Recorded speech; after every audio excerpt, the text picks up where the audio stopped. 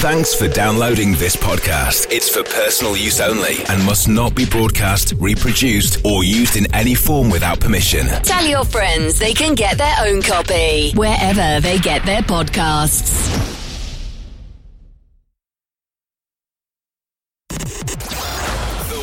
Longest-running motorsport magazine show, Midweek Motorsport. News, features, special guests, and analysis from the experts. Formula One, sports car and endurance racing, rallying, touring cars and bikes. If it has wheels and an engine, and they keep score, it's on Midweek Motorsport.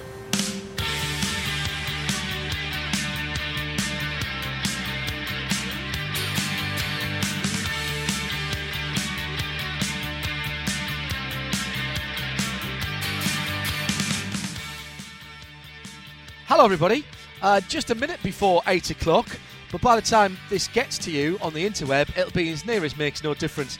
8 o'clock UK time, 3 o'clock on the eastern seaboard of the United States of America. Welcome along to Midweek Motorsport.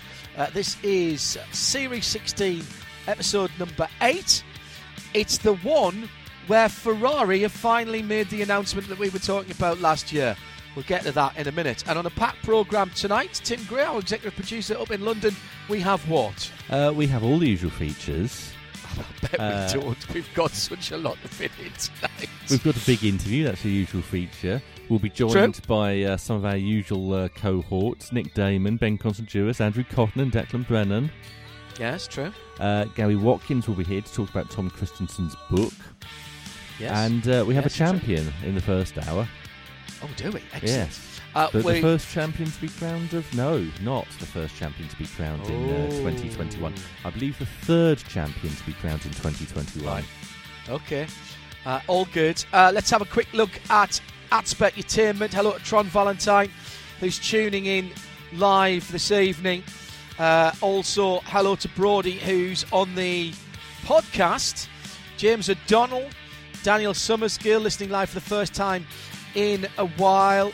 Jonathan Main, Great Racing, suggesting we might need halibut oil, a mallet and some determination, but if we have all those, everything will fit this evening. You might be right. Excellent. I've got the halibut oil today. Excellent. Simon K listening in tonight as well. The real Slim Clakey as well. Mark Bowley, Right Turn Lover, Mark O'Baronsward, Uncle Kevin Payne, Say Phil, Chris Suku, Heath Giles, listening live this morning on the Rate to Work. I'm saving the rest for the trip to Mount Panorama Circuit later this weekend. I'm very envious that there are. I thought Dave Stillwell's heading up there as well. I saw a tweet from him. Chris Smith, Jake Parrott, low 60s and sunny in Virginia. Laptop on the patio, spare ribs on the smoker. There's envy. I had a very lovely seafood gratin tonight, but that actually sounds very good. No apologies from Oliver Giles. Daniel Bowd listening live for the first time in a while. Looking forward to what is undoubtedly a packed show. Hello, Alexander. Orkin's in tonight. So is Paul Marquardt. So excited to hear about the Tom Kay book. Been reading it. It's brilliant. I read that in 2.5 hours in one sitting. It was that good. Jack Martin listening in for the long drive to Mount Panorama. Can't wait to hear all the news. I suspect there might be some news from supercars in On the Grid tomorrow. Creelsey will be along in a wee while to tell us about that. He's going to Porsche Bathurst too. Is he? Yeah. Excellent. Blue Fiend listening in from the Porsche workshop. Nick says, anything on Midway Motorsport tonight? Yeah, just a bit. Stephen Gardner's AFA. Apologies for absence, that is. David Faulkner, present for the first hour. Work stuff in hour 2. Tom Aitken, Simon Hoff, Ted the Toyman. Final settlement of his land 10 minutes from the Bend. Expecting that today. Ian McCarthy, Serafina, Sarah Rigby. Hello. Not long home from a busy clinic. Thanks for your hard work, Sarah. Jim I am. Brian. I nearly read that as Brian. That's not really how I do it. Mike Chanel, not sure whether we'll have anything to talk about tonight. And Miles Cook, I've tuned in live instead of the podcast, hoping you're out of the country to join Club Motorsport at Donington in April. You're in Wales, I'm sure you will. Alexander Saggers is AFA tonight, catching up whilst he's hiking in the deals. Shuffle your papers, Tim. I've got one more person to say hello to. Go on then. Yes. Apparently you have a listener called Stephen Hearn. And right. Apparently he's friends with my sister. Oh, okay. So excellent. That's interesting. Excellent. Ella Filipponi as well, listening tonight. Shuffle your papers. Are you going to sort of punk us with a story from some Middle European single-seater series? No, I'm going to annoy you with a story from Maranello. All the latest motorsport news from around the world. Midweek Motorsport. Race car engineering editor Andrew Cotton joins us. Big news for the ACO, big news for sports car racing, WEC, Le Mans, you name it.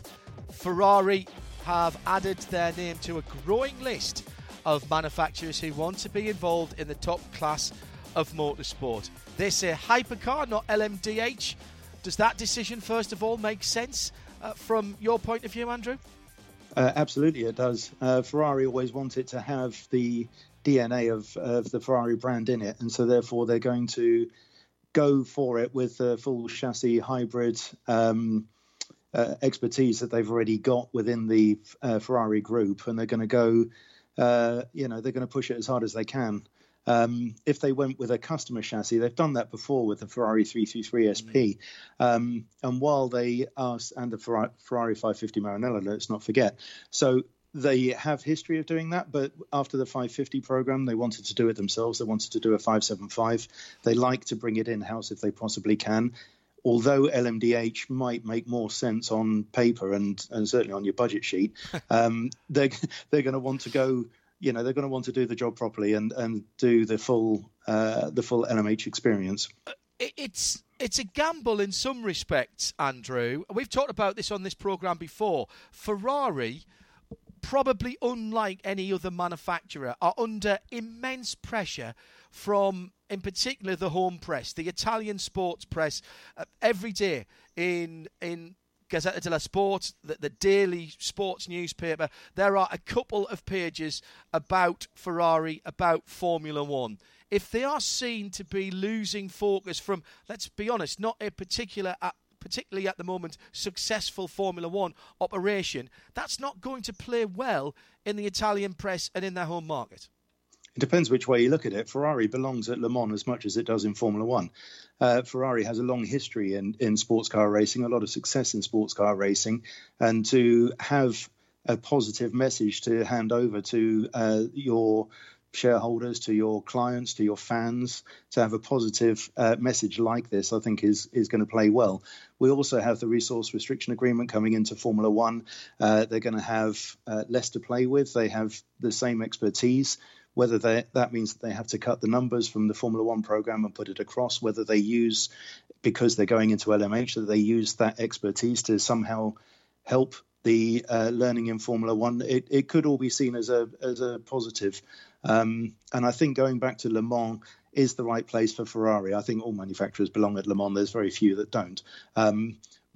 But Ferrari is definitely one of them that should be there. And I don't think that they're going to be too criticised for this decision in the press. I think that they have the expertise, they have the history, they have the knowledge, and everybody wants them to go there.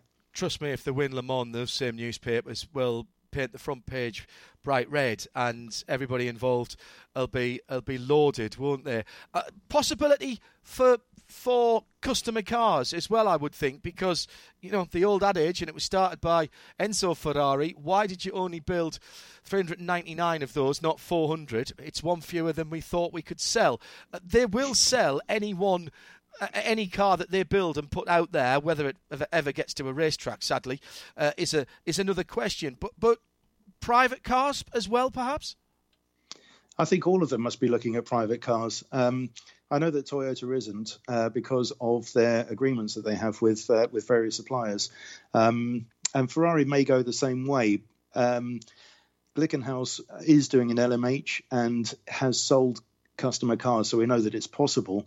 And so you have the two feet in the different camps already, one going full factory and one going full customer. So it could go either way. I suspect that what they'll do is go in as a full factory effort in the first instance, get it up to a competitive level, because this is not going to be a LMDH car. It's going to be an LMH car. So they have to hit all the targets for the balance of performance. They have to have enough headroom in there to deal with the balance of performance and still have a competitive car. And then once they've got all of that in place, then maybe they'll sell customer cars. And you can still, that's how I could see it playing out anyway. You can still use a road-based engine in LMH, and there are some advantages in terms of metallurgy and one or two other things to doing that. So it might not necessarily be a bespoke race engine, but you've got to think that they would come with a hybrid system on the front axle, because through Formula One they've got a lot of experience of that. Well, they have, and it just makes sense to do that. Toyota pushed very hard for hybrid on the front axle because they said it's the most efficient. The only thing is that with 500 kilowatts as a maximum power, whether you do that only from the internal combustion engine or from a combination of engine and hybrid system, the advantages to it are more marketing than anything else. So you have to look at their road car products that are coming and say, which is, do you need to have a hybrid to sell your road cars? If you're Ferrari, the answer is no. I mean, you can have anything that you want, and it's got a Ferrari badge on it, you'll sell it. But you have to see what they're planning to do. The problem, the negative argument to that is the Formula Ones are all hybrids, and nobody really knows about it. I talk to my children, and they ask me, is hybrid racing taking off? And you go, well, seriously, we've been racing hybrids at Le Mans for 10 years, and we've been racing in Formula One since 2014. So these are hybrid cars. Good point. And you're not making a big deal of it in there either. Question about the timing of this announcement. They'll be dancing in the streets of Le Mans tonight. Anybody who has an ACO blazer or tie out there. This is big news. But we were talking about this in third quarter, fourth quarter of last year on the prototype panel, which we put out before Christmas last year. I directly asked Pascal Zerlinden whether the rumours I'd heard about Porsche talking to Ferrari and trying to get them to announce at the same time were true, and he certainly didn't deny it. In which case, why now? Why is it taking them either A, so long, or why is now the right time for them to do it? Because I honestly thought we'd hear it before now. I thought so too. I was also wondering what was happening with the... that it would actually happen this year. I actually asked Ferrari on Monday, and they said, no, we're not announcing anything. And then 2 days later, they did. So, it's nice to see that Ferrari is still up to its old tricks. I think that... They've done it because it's Midweek Motorsport on Wednesday. You know that. They've got to give us our big story. I think it's nice to them. The top story is theirs. Well, I think that they've obviously looked after you very well. You have insider knowledge. But no, I think in all seriousness, they had a change at the top, and it had to be the new sporting director to come in and make the decision. And don't forget, if you have a customer racing program, then it's going to go through the customer racing division. And if you have a manufacturer racing program, then it's going to go through the Formula One racing division. And so I'm sure that there were some political games that were going on there as well. They finally reached a decision. By the way, they haven't actually announced that it's going to be hypercar. They've only announced they're going to compete in hypercar. We're making the assumption that it's going to be a hypercar. Right, okay. Competing in the hypercar category. Never mind, we can have that argument again another time. But I'm sure that the political games that have gone on within Ferrari have taken time to play out, and now they've finally made the decision. They are ready to go, and we wait to see what they come out with. Yeah, the details to come out, of course, in due course. They'll be racing in 2023, is what they say. It doesn't give them an awful lot of time. Andrew, I know you'll be following this through the pages of Race Car Engineering. Thank you very much for joining us on Midweek Motorsport tonight. No problem. Always lovely to talk to you. And we're also joined by Nick Damon, who's our Formula One correspondent. Good evening, Nick. Good evening, Tim. Good evening, John. How are we all today? Very well, thank you. Bit of a crossover this, Nick. Yes. And Andrew mentioned it there, and I do not want to rain on the parade. This is a great sports car story. As I said to Andrew, we've been waiting for a while. Resource agreement in Formula One. Why is that important when we're looking at this here? Quite simply because Ferrari on its race team was spending in the region, it's always hard to nail it down, but in the region of $270 to $280 million a year with employee counts between 800 and 1,000, depending how you want to count consultants. As of this year, they have a maximum of $145 million dollars they're allowed to spend. That will be gliding down slowly. And obviously, whilst you can reduce some of your overheads, your easiest overhead to reduce is numbers. That'll save you the money relatively quickly. However, Ferrari, much like a couple of other big teams, don't actually want to fire anybody for a couple of reasons. One, it doesn't look good, and two, because they've spent a lot of time developing very loyal employees. So what you then need to do is there somewhere else we can reposition these? And we saw this actually towards the back end of last year with the race team, with a number of quite well-known Ferrari senior management, Timian Resta and Jock Clear, going to jobs with other teams or not directly associated with racing. Jock Clear now is going to be running the driver development environment, for example, which doesn't come directly out of the budget for F1. But, it keeps him on board, keeps his expertise around, but not actually, on the F1 payroll or attributable to by the accountants within the FIA.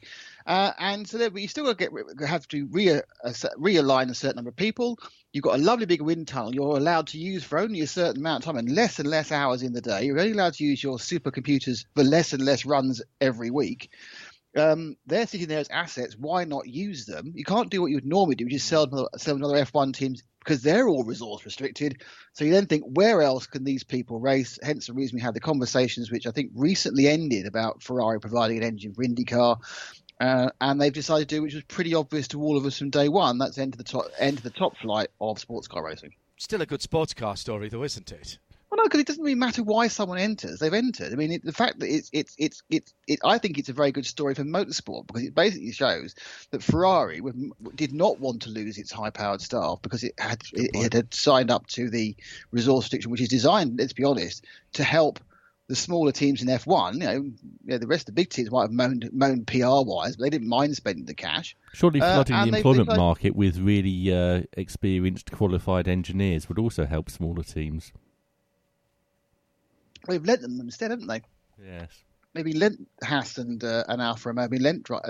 Yeah, I mean, I think it's very positive for motorsport. Obviously, very positive again for the Italian carbon fibre triangle, whatever they call it. And it's great news. I think it's obviously, as you said, the happiest people in the world will be, well, the guy who has to write 2 pages on Ferrari and Gazzetta dello Sport, and the whole of the ACO. Just a thought from me though about that situation that we've talked about before. They can't fail, can they? They've got to do something. It's a great story, and right up until their first race, it's still a great story. But if they finish 5th in their first race, or 7th, and a Glickenhaus beats them, then it's a terrible story. Well, the problem we have is that the rules aren't quite regarded. We've just, without take Glickenhaus out, we currently have 7 works entries. Well, that's a works entry as well, so you can't take them out. Okay, but I'm talking about major manufacturer entries then. We have 7 major manufacturer entries now announced in 2023. So there's a very good chance you can come 4th. Therefore, you'll be halfway down. You've beaten 3 and lost to 3, but still lost. Yeah, agreed. If you go back to last time, I can remember this much manufacturer interest in a particular series, and that'd be Super 2000 in touring cars. Yep. Eventually, you have 9 manufacturers. Eventually 2 or 3 leave because they can't win. Yeah. But that's a couple of years away from this. And Ferrari that nobody wants at the moment, Nick, head of the technical committee for the ACO or for IMSA. Well, no, absolutely. And I think that's a very good point. The thing to also remember is that Ferrari are incredibly well placed to build a hybrid race car. Yeah. There's only, if they wanted to be hybrid, if it suits them, as Andrew said. It will be, because for commercial reasons. Yeah. There's only 3 other companies who have the same level of experience, and only 2 of them will be still doing it properly in years after this. Tim? Nick means fewer and fewer, not less and less. Yes, he does. Was that your point? That was my first point. Because that's the one that I know will get a huge amount of criticism from our management. That's a good point. Triangolo in fibra di carbona is the Italian for carbon fibre triangle. Sounds better. Everything sounds better in Italian, doesn't it? Really, it does. Was that your second point? That was my second point. Okay. Anything else? No. I want to have. There's one more thing I want to ask Nick. You ask Nick one more thing then. Before we actually move on to Formula One news. So who's not there that should be, Nick, I reckon? There's room for another VAG brand, Lamborghini. I'm looking at you. And obviously they'll all share the same chassis, the same LMDH chassis. So that'll be Porsche, Audi and Ferrari. And Lamborghini would also share the same chassis, but potentially with different engine configurations. Obviously missing are Mercedes and BMW, Ford and Nissan. Anybody else you can think of out of the major manufacturers that no, because we are there? Assuming, of course, that we know there'll be a GM brand. We don't know which one it will be. It's probably going to be Corvette. Yes. But yeah, I think, well, the problem is though, as I just said, we've got to 7. Is that encouraging or dissuading for other manufacturers? It is a good point, isn't it? Because we've heard people say before that they didn't want to come in the early to mid-2000s because they didn't think they could compete. And that was really only when Audi was there. If you've got the might of Toyota and Audi and Porsche, all right, Audi and Porsche might only be running customer programs. It's kind of what they're leaning towards. GM will probably have a works program, as will Honda in some way, shape or form, or Acura. It'll be Honda, obviously, at Le Mans. And any of those that I mentioned, how far down. And also, by the way, and again, not wanting to rain on everybody's parade, if you like GT cars at Le Mans, sorry, there's no room anymore. Because if each of those manufacturers, even the ones that we know, and so 8, possibly 9, but let's say 8, that's 16 cars. Assuming there are no private entries in the first few years, that's 16 cars, but that clearly will grow very, very quickly to have some private cars. So let's say if it's only 20, then you have at least 20 LMP2s split into, I am absolutely certain, LMP2 Pro and AM. You're going to be close to 50 cars. So what, you're going to have... How are you going to run the WEC? Are you going to have 10 GT cars? I don't think know. are. And how are you going to run the WEC? All right, some of those cars will be there, but there's only about a 38 car limit for WEC, and that will be taken up just with the P1s and P2s. Well, that's what it'll be. That's what it will be. There will be no GT class in WEC. There's no room for it.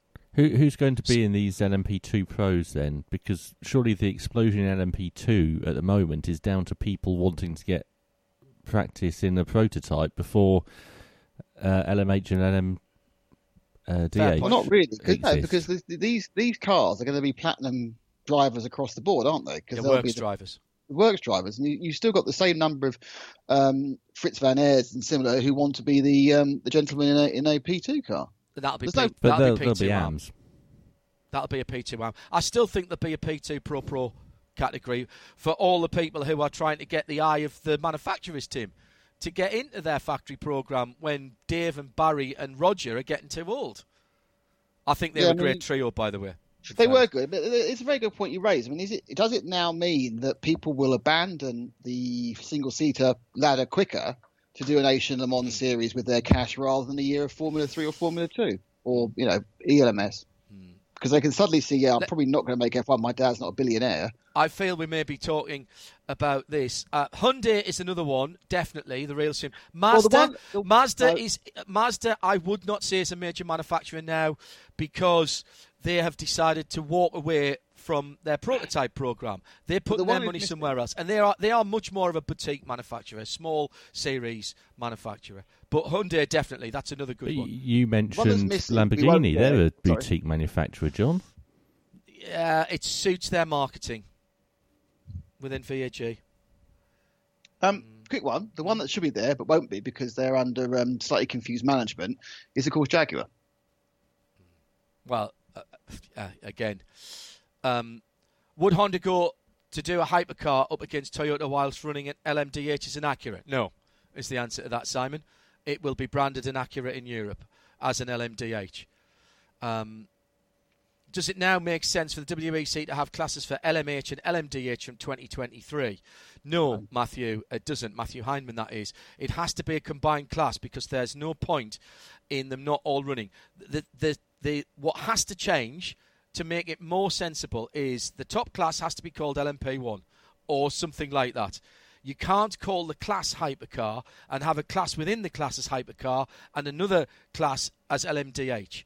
That is utterly pointless. And Pierre Fillon, if you're listening, I'm telling you now, it's just going to be confusing. And people won't understand. They will think that hypercar is only for hypercars and LMDH is something else.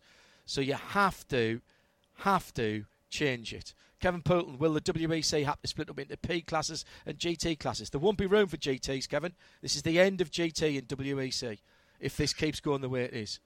Simple as that, because you can't transport as many cars as you need to, which solves the problem of GT3 going to Le Mans, of course. We're not going to have room for Formula One here. You can do one Formula One story, Tim, if you can. Well, I was just going to say, we know what happens when the ACO throws all its eggs into the manufacturer prototype basket and ignores GTs, don't we? The difference with this, the major difference with this, we're going to have to hold Formula One over now into later on in the show. I just want to do one story. All right, okay, because we've got guests lined up and I don't want to keep them waiting. The difference is here is private cars. And Audi and Porsche are absolutely going to provide private cars. As Andrew said, Toyota won't, because there is proprietary information and systems within the cars that they don't want to share. Glickenhaus have already said that they're going to sell cars and have already got orders for cars.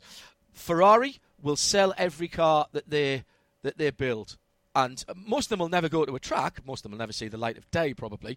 But they will sell them. Other manufacturers, Honda, Acura, I'm sure they will want to sell cars in the brave new world. What does AF Corsa do? Sorry? What does AF Corsa do? AF Corsa will then be able to run Ferrari hypercars and GT3s. They've got a huge business in GT3, just not going to Le Mans and not in the WEC. Okay, moving on. We have touched upon Formula One, Nick. Hooray! Ouch! For touching it. This Le Mans Ferrari hypercar, what do we expect to see on the side of it? Well, hopefully not Mission Winnow. It'll be red. Be Shell, probably. The normal copy DHL get delivery wherever their package of sponsors are. Though, of course, theoretically, they'll be selling it rather than Philip Morris, the sponsorship. Well, you see, the Formula One car this year is going to have 2 new sponsors on it. Is it? Yes. First of all, Estrella Galicia 0.0. Oh, yeah, that's the Carlos Sainz personal sponsor that's for them everywhere, yep. But also Richard Mille. Now, you could say Richard Mille is Charles Leclerc personal sponsor because they've been backing him for over a decade. But this is bigger than that, because Richard Mille is going to become the official timekeeper of the Ferrari Challenge, and it's going to become the technical partner of the Ferrari Esports Series, and it's going to sponsor the Ferrari Driver Academy. Very interesting. Yeah, also, Richard Mille is a president of the FIA Endurance Commission. That's a very good point, well made and beautifully presented for a very expensive watch, Nick. On the subject of very expensive watches, Richard Mille has announced it's going to create a range of limited edition watches that will embody Ferrari's technological excellence and distinctive style.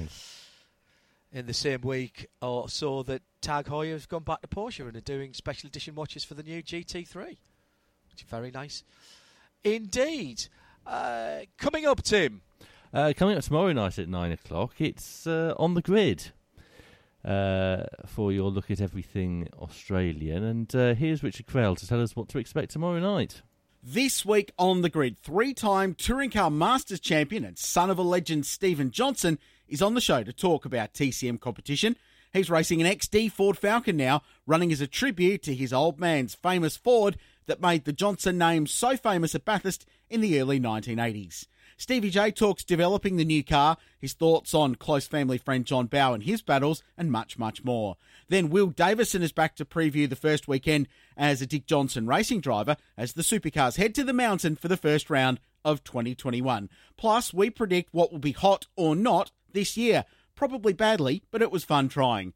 It's your week in motorsport with an Aussie flavour. On the Grid, 9 p.m. Thursdays UK time on RS1. Well, let's take a little bit of Asian Le Mans Series news now. And congratulations, because we've got a champion on Midweek Motorsport. Kyle Tilley joining us from the USA, where he's just returned from winning the LMP2 AM section of the Asian Le Mans Series.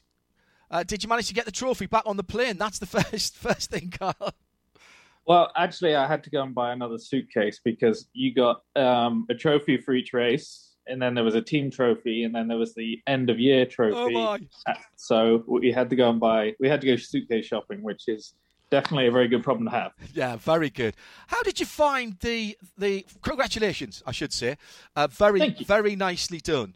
And something I think we're going to have to get used to. Asian Le Mans Series have done it for a couple of years now, this LMP AM championship, which is at the moment only a driver's championship. It doesn't get an invitation to Le Mans, but I think that's something we're going to see. ELMS, European Le Mans Series, are going to introduce that as well. There was talk of it certainly at Le Mans with a separate podium, and possibly in the WEC.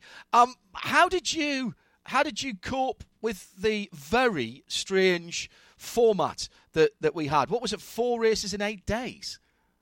It was intense. So firstly, it was great seat time and training for Dwight, who's obviously our bronze in IMSA and ELMS for this season. But it was hard. It was hard on the crew. It was hard on the guys. It was everybody there, no matter what class you're in, said it was tougher than a Le Mans week, because there was just so much going on, like 4-hour race after 4-hour race. And then we'd have Monday, Tuesday to prep the car and back on track Wednesday. But super enjoyable, and big thank you to the ACO and Asian Le Mans Series organisers for putting it together in this slightly strange time we're living in. I thought it was quite an elegant solution for them to be able to get that, and even the late shift to Dubai as well, to give you guys the opportunity to go into the UAE and effectively serve the quarantine that you needed before you went to Abu Dhabi, by actually being in Dubai and potentially going racing there as well. It was quite clever what they did. As I say, an elegant solution. The team did a good job. 2 cracking tracks as well, let's be honest. Yeah, I really enjoyed Dubai. It made Sebring feel smooth, but apart from that, it was super enjoyable to drive. I definitely go back to both places. And Yas Marina is just beautiful. The setting, everything about it. Do you know what's interesting? That I've never noticed how bumpy Dubai is. I've driven it in street cars and some school cars out there a while ago now when I did that. But seeing the LMP2 cars there, particularly down the back straight, effectively, the middle straight, into turn 10. Yeah, that. I mean, there was people driving offline there to avoid those ripples. It reminded me an awful lot of before they graded the back straight at Circuit of the Americas, when it was all rippled like that. I mean, was it literally you had to drive offline there to keep the wheels from locking? Yeah, in the P2, we were braking in the middle of the back straight just to try and alleviate some of the bumps.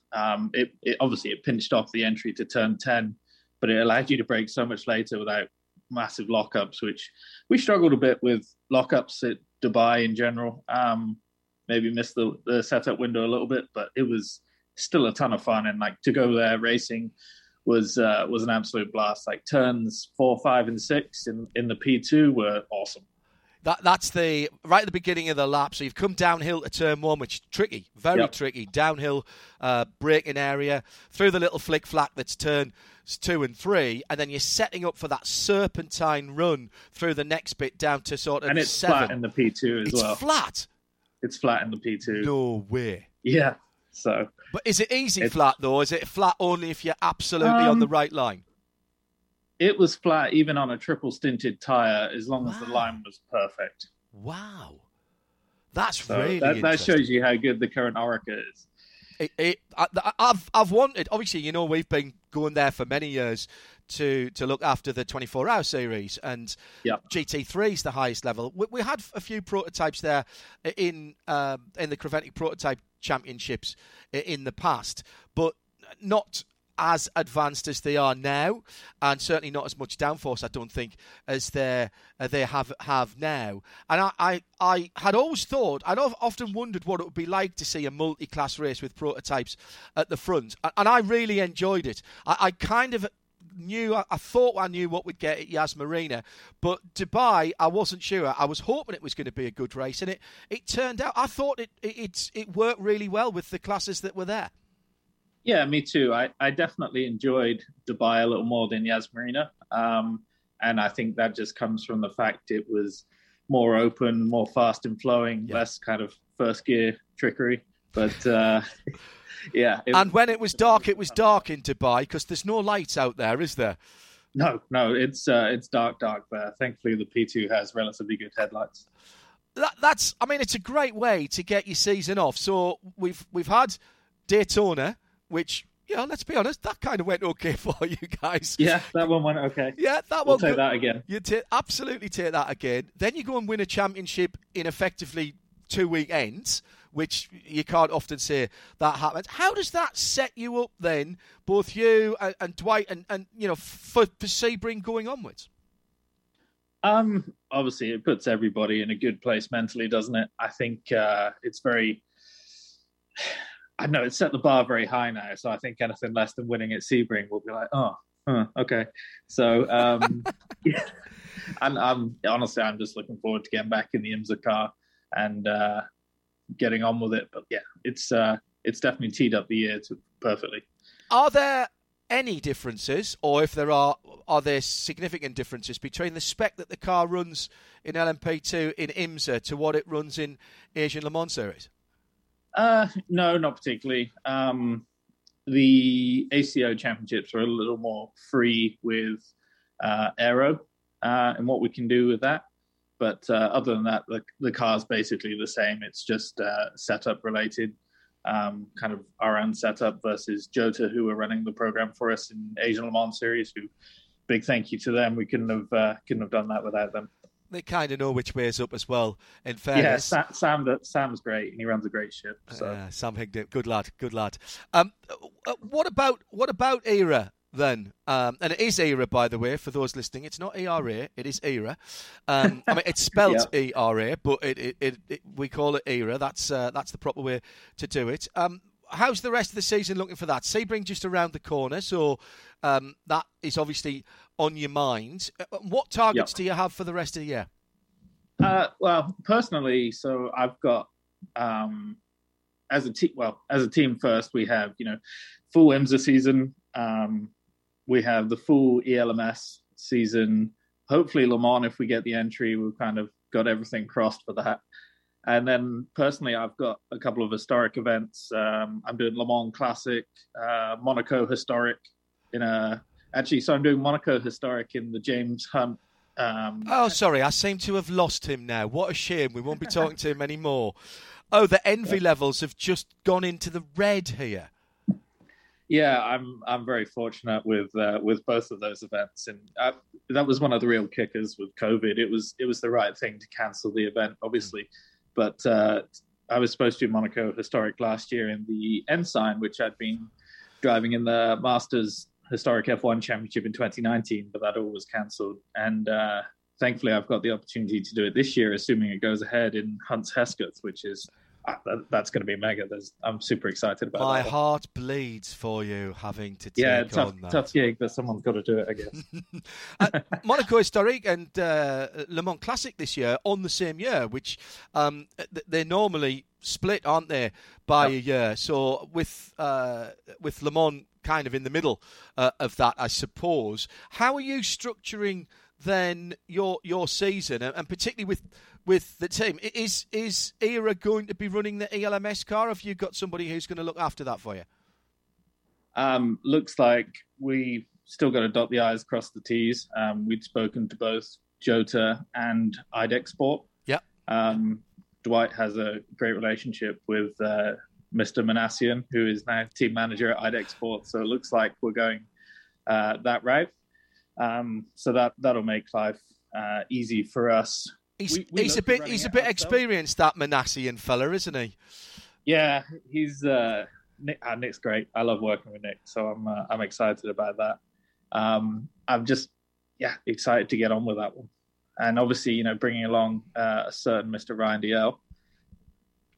Yeah, that was a good pick. That was a good pick up. How did that come about? I've known Ryan for a while. We've been friendly ever since I moved to America in 2013. He was one of the first people who I kind of reached out to, and trying to figure out what I was doing over here. And we've stayed in touch ever since. And he gave me a call last year, and with Core getting the band back together, obviously Colin went that direction, which is completely understandable. So Ryan was the first person I called. Looking slightly further ahead, all of this LMPT stuff is really apposite at the moment, because we've seen so many teams, whether it's Phoenix or WRT from the Audi camp, one or two others as well, and drivers, Porsche drivers jumping in LMP2 cars, Porsche GT drivers, all getting ready for LMDH. Let's make no bones about it. What ambitions, if any, have you got as ERA in that direction? Because the joy for me about everything I'm hearing from all the manufacturers, whether it's Audi or Porsche, particularly with their LMDH programs, is they are going to have cars out there with private teams. Do you have any ambitions there as far as the team's concerned? Yeah, personally, I would love to. Interested to see how it all plays out. Obviously, our P2 effort is very much centered around Dwight Merriman and Dwight's racing. With him being the bronze or a bronze graded driver, I don't know how that will play out with LMDH, but honestly, I don't know how LMDH and LMP2 are going to play out right now. So certainly something that we're keeping an eye on. I think you have to, don't you? If you're in absolutely. The business, and you guys are in the business, ERA relatively new to the scene, but my goodness, you guys have made a splash. You must be absolutely delighted with how things have gone.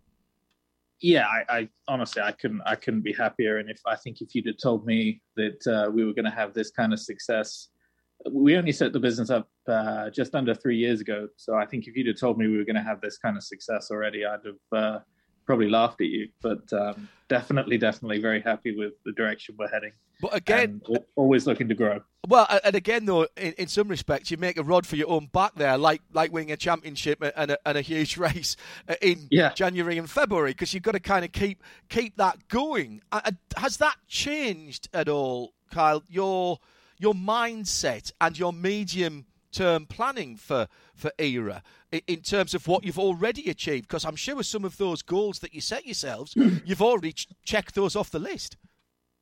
Yeah, we have actually. And to be even to be at Le Mans last year was probably 2 years ahead of what we thought was possible. So yes, I'm trying to figure out how to answer that one. It's not something that I've been putting too much thought in, because I don't want to get caught up in the current successes and lose some focus on what we're trying to achieve long term with Dwight in his racing. But certainly, for me, I think where we're at right now is definitely a year ahead of what we kind of projected or what we were expecting. So certainly we're going to have to reevaluate. But great problem to have. Just a final one from me. How do you balance then the driving and the team? And do you have to literally have your head in almost two separate pigeonholes, or do you trust the team around you once you get to the racetrack?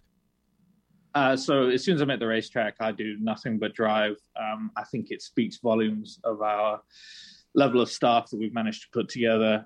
Especially I rely on our engineer, Scott Best, pretty hard, and our sort of general manager and team manager, Vince Kramer. Everybody, we've put together such a great group that it just allows me really to focus on the driving, which is perfect. All power to you for that. You seem to have got the balance right at the moment, sir. Keep on. So far, so good. Yeah, so far, so good. It's a winning combination in every sense of the word. Good luck at Sebring and for the rest of the season, and well done on what you've achieved in 2021 so far. Kyle Tilley, thanks for joining us on Midweek Motorsport. Thank you very much.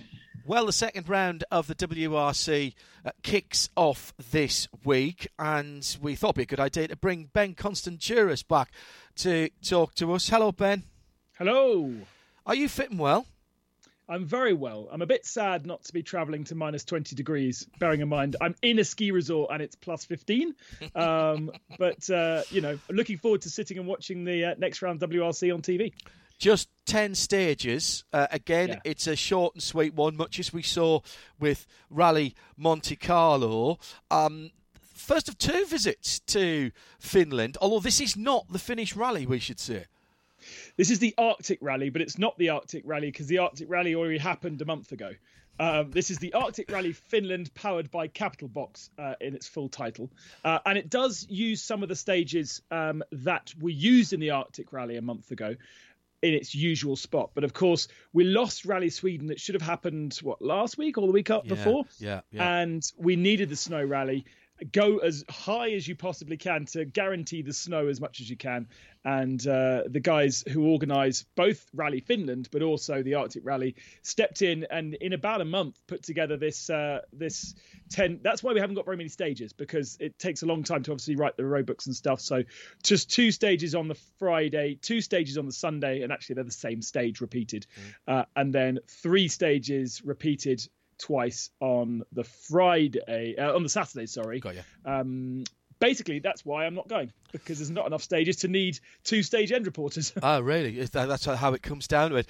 Yeah. As it stands then, after Rally Monte Carlo, which was interesting, it wasn't a classic in terms, again, of the route, but I think it kind of worked. There was enough to keep people interested. Let's start with M Sport for Ford World Rally Team. They sit in third in the manufacturer standings. In fairness, there are 2 different Hyundai competition teams, but we'll sort of put them all together as a manufacturer for a moment. M Sport just off the back of a really big snow test that they've been running to get themselves ready for this event. Everybody does their PET, so pre-event test. And Ford usually over the last couple of months, because of their money struggles, haven't been able to do one. But the PET will have helped Timo Sunonen a lot, because he wasn't even sure after his crash on stage 1 in Monte Carlo that he would have the ability and the money and all the rest of it to participate in the next round of the championship, not knowing what that was. Obviously, coming to Finland, and him being a Finnish driver, it makes sense for Ford to make the effort to get him in the car. So they've got 3 entries, the usual 2, which is him and Gus. And Gus Greensmith, the Brit, yeah. Gus Greensmith, yeah. Then we've got Lorenzo Bertielli, who we haven't seen for a while, but he's officially an M Sport Ford driver. And then there's a 4th Ford Fiesta WRC. It's quite cool, actually. There's quite a lot of WRC cars. And Jan Tunio, run by Jan Pro, his own team, Finnish driver in a probably not the highest spec Ford Fiesta WRC, but it hasn't really developed over the last couple of years. So I think we should be watching out for him as well. Interesting, because effectively, and we've talked about this before the Monty, but Ford have effectively become a customer-facing team now, because there's some element of peer driver to all of those names that you've mentioned. Yeah, unfortunately, due to the situation at M Sport over the last year, they had to get rid of a lot of their staff during the COVID crisis. They haven't got the support as much as they had from Bentley on their other programs. And so they are going through a bit of a hard time. And they also need to really focus on the new regulations for 2022 on what they're going to do with basically having to build a brand new car, brand new engine, brand new everything, and sack off all the technology and all the experience that they've had before in the Fiesta. The rumor is that the next M Sport Ford will be a Puma. Which is the little crossover SUV thing. Yeah, exactly. So getting in as much money as possible into M Sport, I think, is a real priority at the moment. Yeah, absolutely. Well, so 4 WRC Fiestas from them. Let's move on to Hyundai. They've put a lot of pressure on themselves here, sitting second in the championship to Toyota Gazoo Racing WRT World Rally Team, which we'll talk about in a minute. They've already put themselves under a lot of pressure with some of the quotes I've seen. Andrea Adamo saying, we really have to win this rally to put the... He didn't actually say nightmare, but the disappointment of Monte Carlo behind them. And it suggests to me that they feel they want to get their series and their season up and running. They need to dominate. They really do need to dominate because Toyota was so strong in Monte Carlo and Hyundai just didn't have the match of them. I don't know how the Hyundai will be in the snowy conditions. It's a slightly longer wheelbase than the other two cars, giving it a bit more stability. But they're talking about this rally being the fastest rally of the season, remarkably, even though they're on snow. Something that suits Ott Tanak very, very well. I think we should be watching out for him to be very, very strong, especially as he will start quite early on in the run as the road order reversed from the championship positions. But really the biggest story of them all, they will field, as a sub-story, they'll field Craig Breen rather than Danny Sordo in the third of the works cars. But watch out for the 2C competition cars. Pierre-Louis Loubet has starred at points when he's been running, and the team kind of running him, but have been given a second car to run Oliver Solberg in his debut in the WRC in a WRC car on ice and snow. I'm very excited to see how he goes. And he'll grasp that undoubtedly with both hands. Second generation, of course, and really does run in the family with both his dad and his mum very handy behind the wheel. In terms of that Sordo switch, that's not a reflection on Danny Sordo's performance at Monte Carlo. He's fifth in the championship at the moment in terms of his points. This was a plan to have a bit of a bench, if you will, for Hyundai throughout the season. Yeah, the way that Andrea Adamo sees that third car, only 2 score points for the manufacturers anyway. So the third car is used by him to place one of his cars at the head of the running order for that first day. So because Craig didn't participate in Monte Carlo, he will start early on the road order because of his position in the championship. Yeah. And it's a strategy that he's employed throughout the last couple of seasons since he's been in charge, so that he can have at least one car high up the order that can score for the manufacturers if the other two who are fighting for the championship, which is obviously Ott and Thierry, aren't able to progress. So Craig and Danny will rotate. Obviously, Sebastian Loeb was part of that rotation as well, and he's now pastures new, although signing for the Bahrain Pro Drive Dakar team doesn't mean you do very much for the rest of the year. But yeah, so no real reflection on Danny's performance, and actually Danny doesn't like to do a full season anyway. It was Thierry Neuville who was the best of the scorers for Hyundai in Monte Carlo. Sits third in the championship. How is the Belgian on ice and snow? Yeah, we shouldn't really look at that too badly, considering he'd never run with his teammate, his co-driver, before that weekend. A late switch from his previous co-driver to Martin.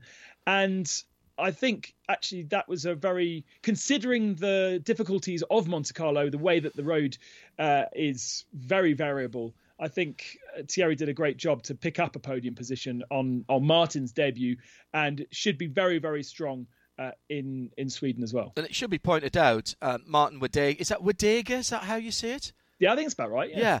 It should be said that it's not just sitting beside during the stages, of course. You have to make your notes beforehand with a driver, and it's all about building this relationship. I did see that relationship getting stronger through the Monte, and it looks like they've got the basis of something to build on here.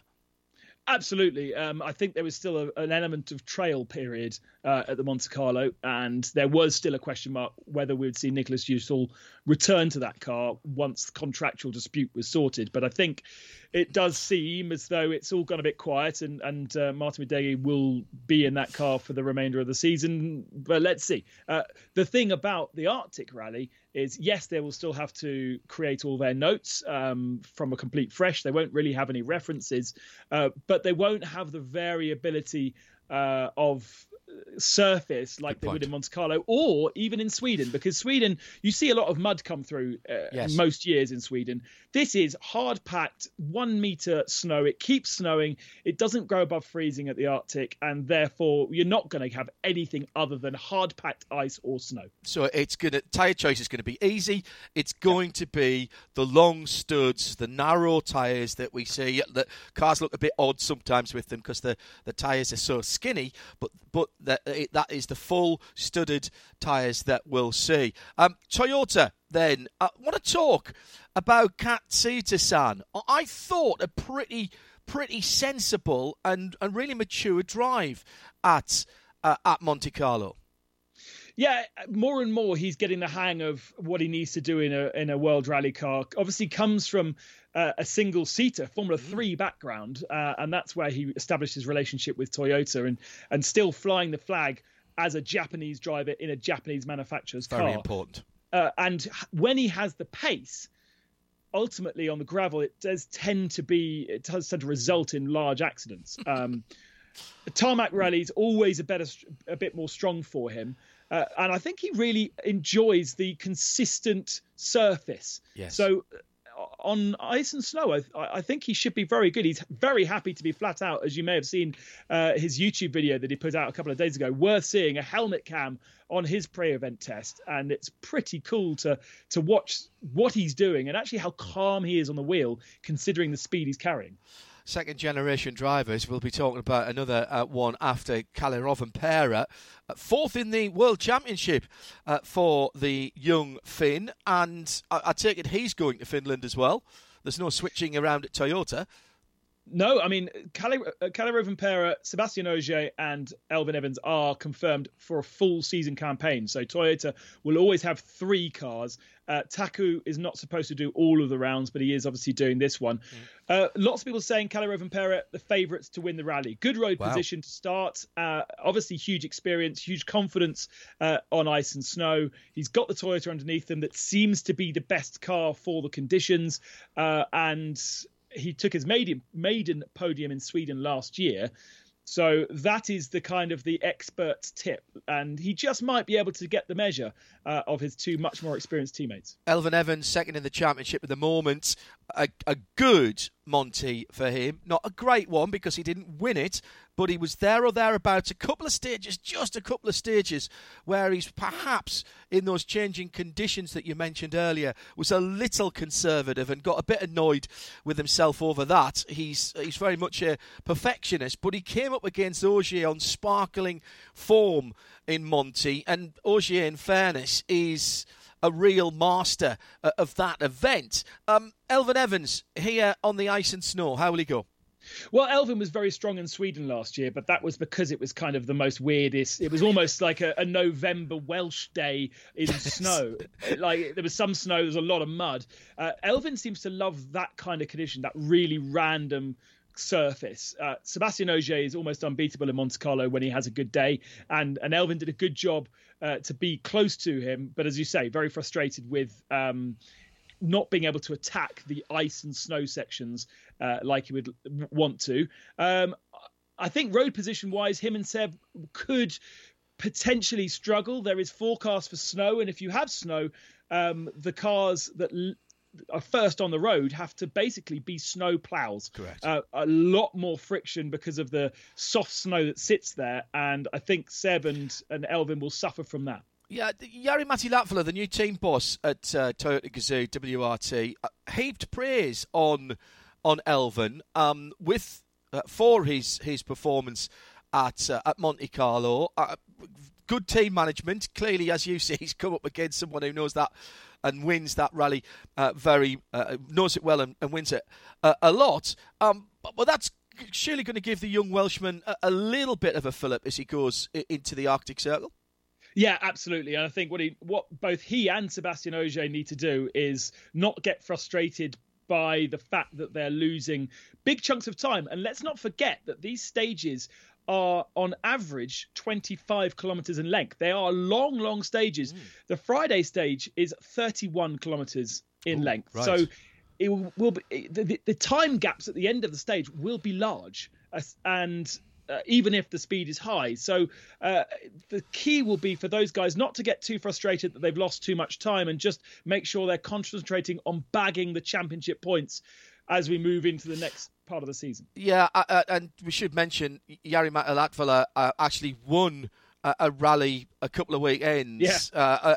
Not in one of the new Toyotas. He got out his old Celica GT4, which was one of the things that he said he only took the job because they said he could still drive his classic GT4, which I think is brilliant, absolutely brilliant. What about Ogier then? It's interesting what you've mentioned. If you're talking about 30 kilometres, a second a kilometre or half a second a kilometre, that would be a huge difference. But that's the sort that you could lose on these fast stages if you get the wrong weather at the wrong time. If you've got the snow that is going to slow you down, then that is possible. You may see 15-20 second gaps here.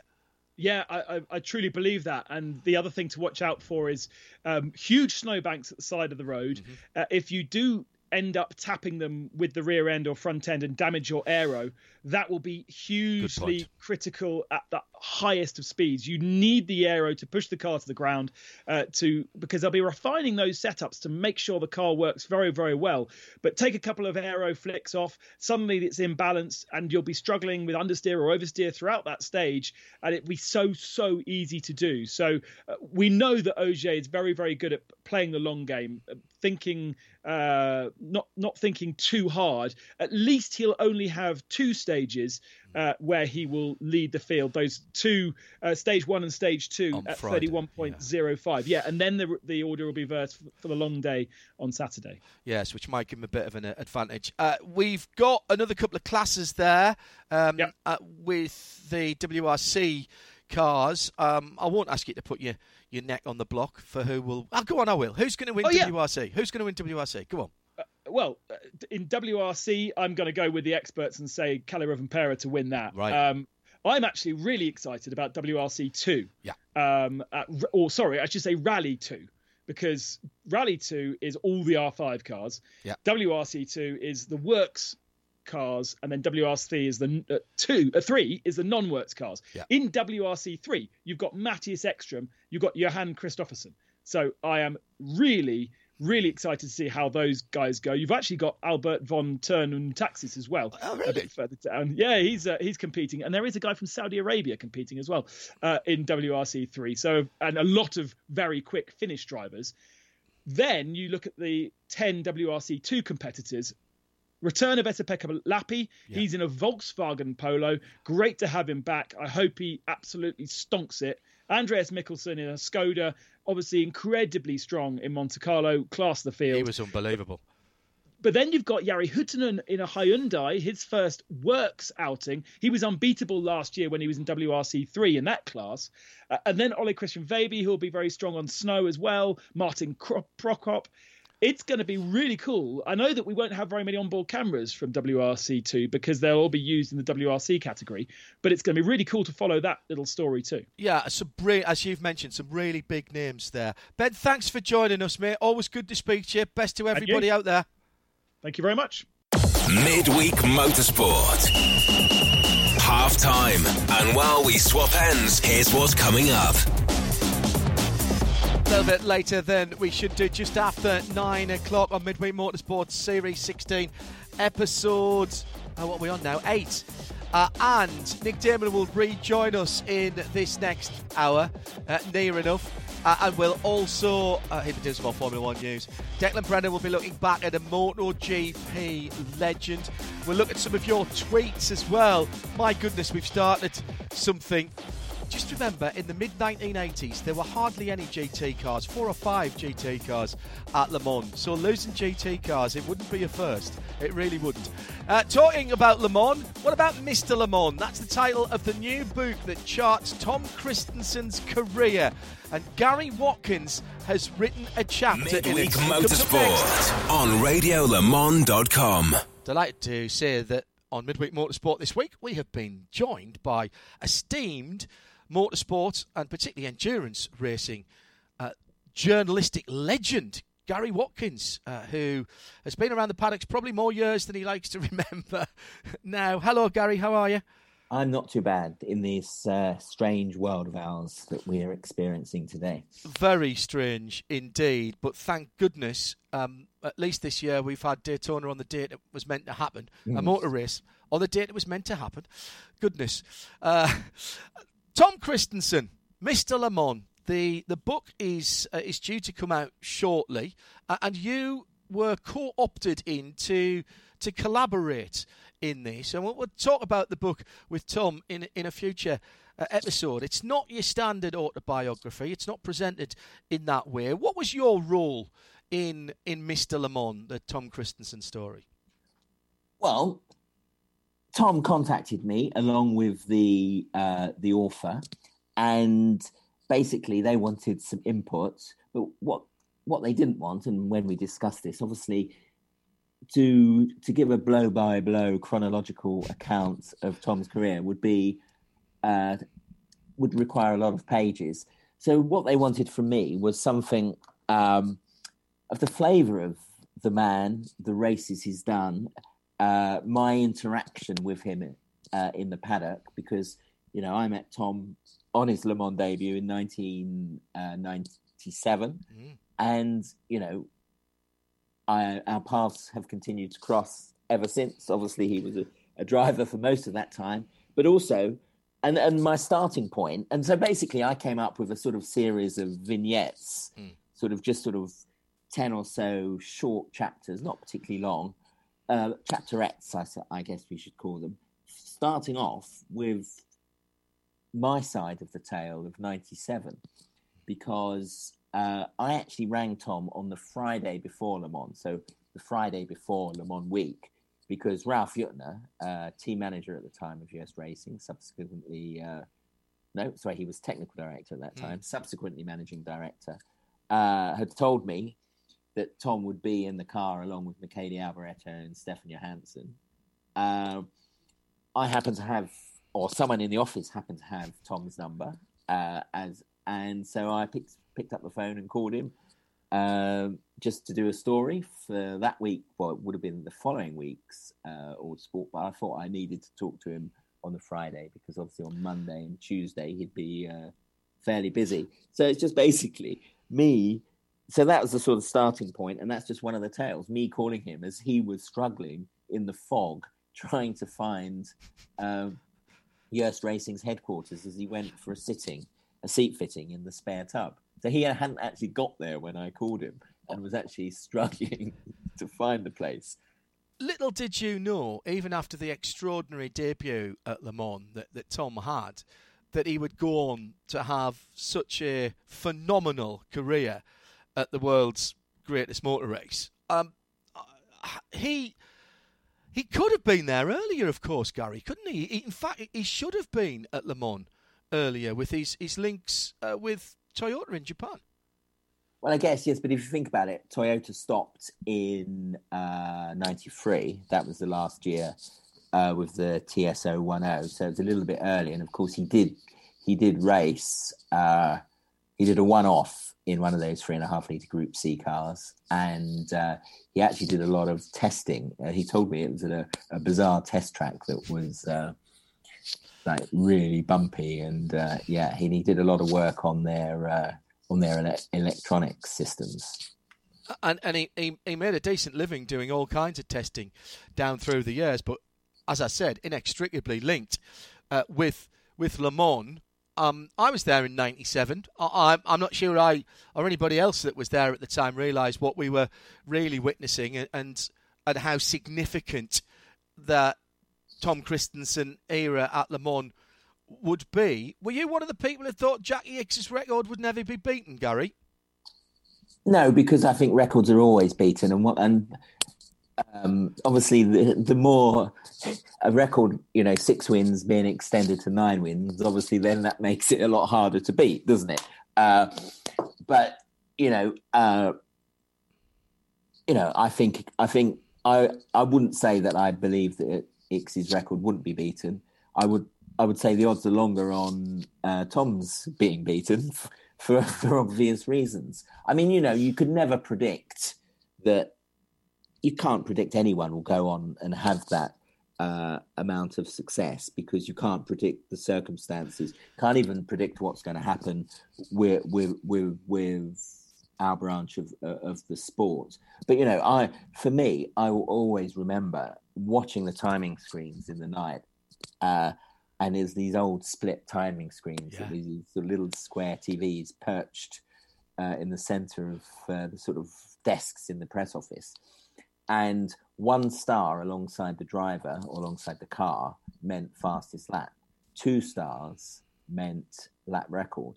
And I just remember seeing star alongside this new kid up, alongside 2 established names, one both ex-Ferrari Formula One drivers, and one a Grand Prix winner, and one Stefan was a established sports car star who'd won Sebring twice, won Group C races.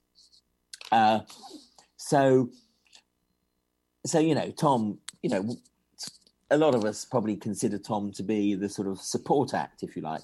But then it was star, and then it was double star, saying he'd got the lap record, which wasn't suitably significant because the track had been slightly reconfigured. It increased by 8 meters or decreased by 8 meters because they'd reprofiled the Dunlop chicane. But anyway, it was showing that he did the fastest lap for his car, and then he did the fastest lap overall, which was a lap record.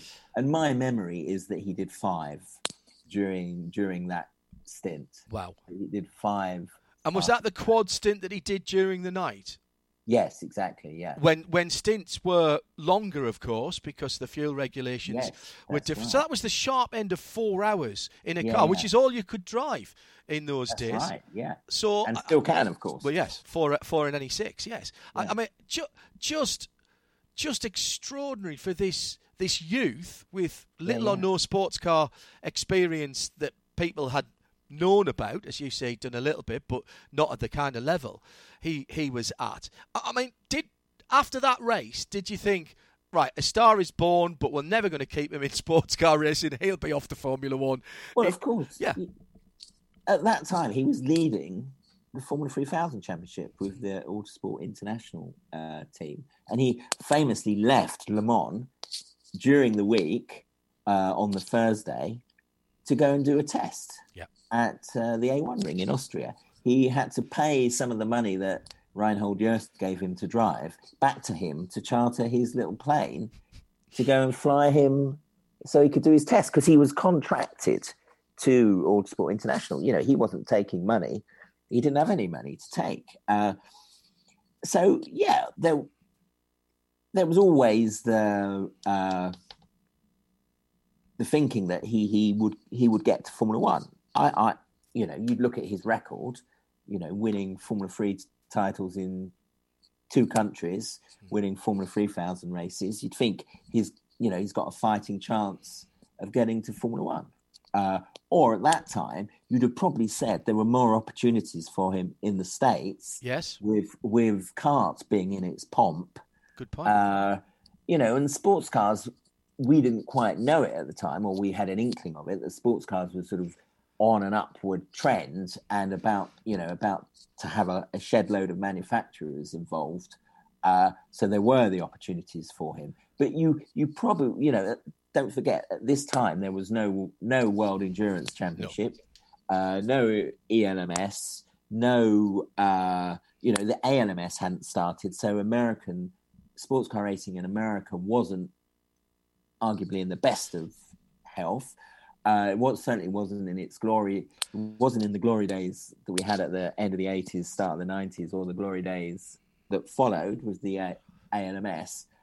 So probably you'd have said that his opportunities the opportunity for him to forge a professional career would be outside of sports car racing, would be in Formula One, kart, or of course super touring. And of course he did go in, he was racing he did race in super touring. Super touring and DTM, both a bit of unfinished business for him. Le Mans itself, Gary, his record is extraordinary, and yet it could be even better.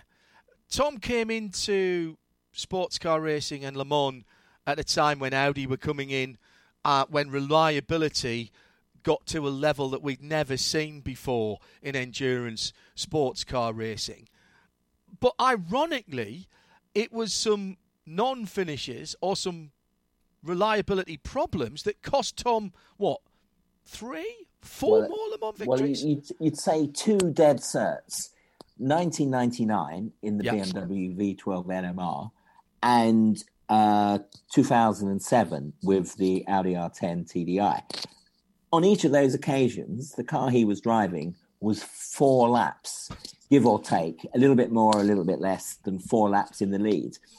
Of his 9 victories, he never won Le Mans by more than 2 laps. So the 2 years that he had the biggest margin, he didn't actually win, and he actually DNF'd, which was another not a regular occurrence in his career. And just to sort of make the story, just to sort of back up your point that he could have been easily a 10-time winner or an 11-time winner. It's freak failures that put the car out on both occasions. The top of the damper unwound itself on the BMW. So it's not just that was a fairly freak thing to happen, but because of that, the anti-roll bar fell down into the throttle assembly and put the throttle stuck in the Porsche curse, put JJ Leto in the wall. In those days there was no runoff. No. In the wall, out of the race. 8 years later, Dindo Capello lost the wheel coming through Indianapolis, sort of through the right, and then sort of went straight on at the left.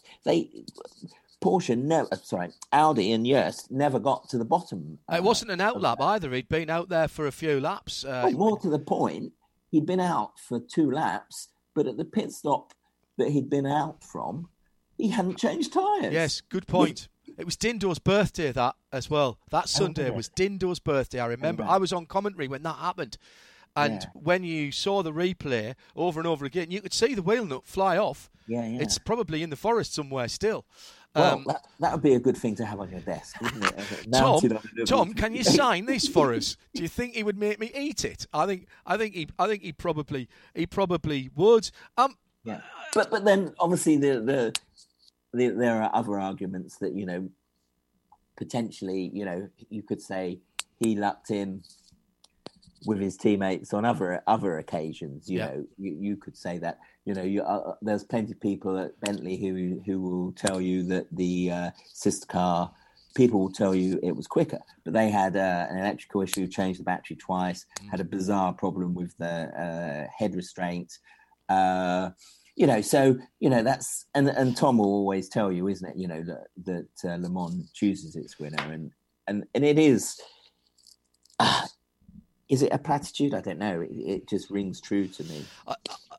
Amongst all of that, and all of that you've just said, Gary, I don't disagree with anything there. The other thing that stands out for me is his finishing record, and you sort of hinted at it there, because it was very unusual for him not to finish. And if he finished, he normally finished on the podium.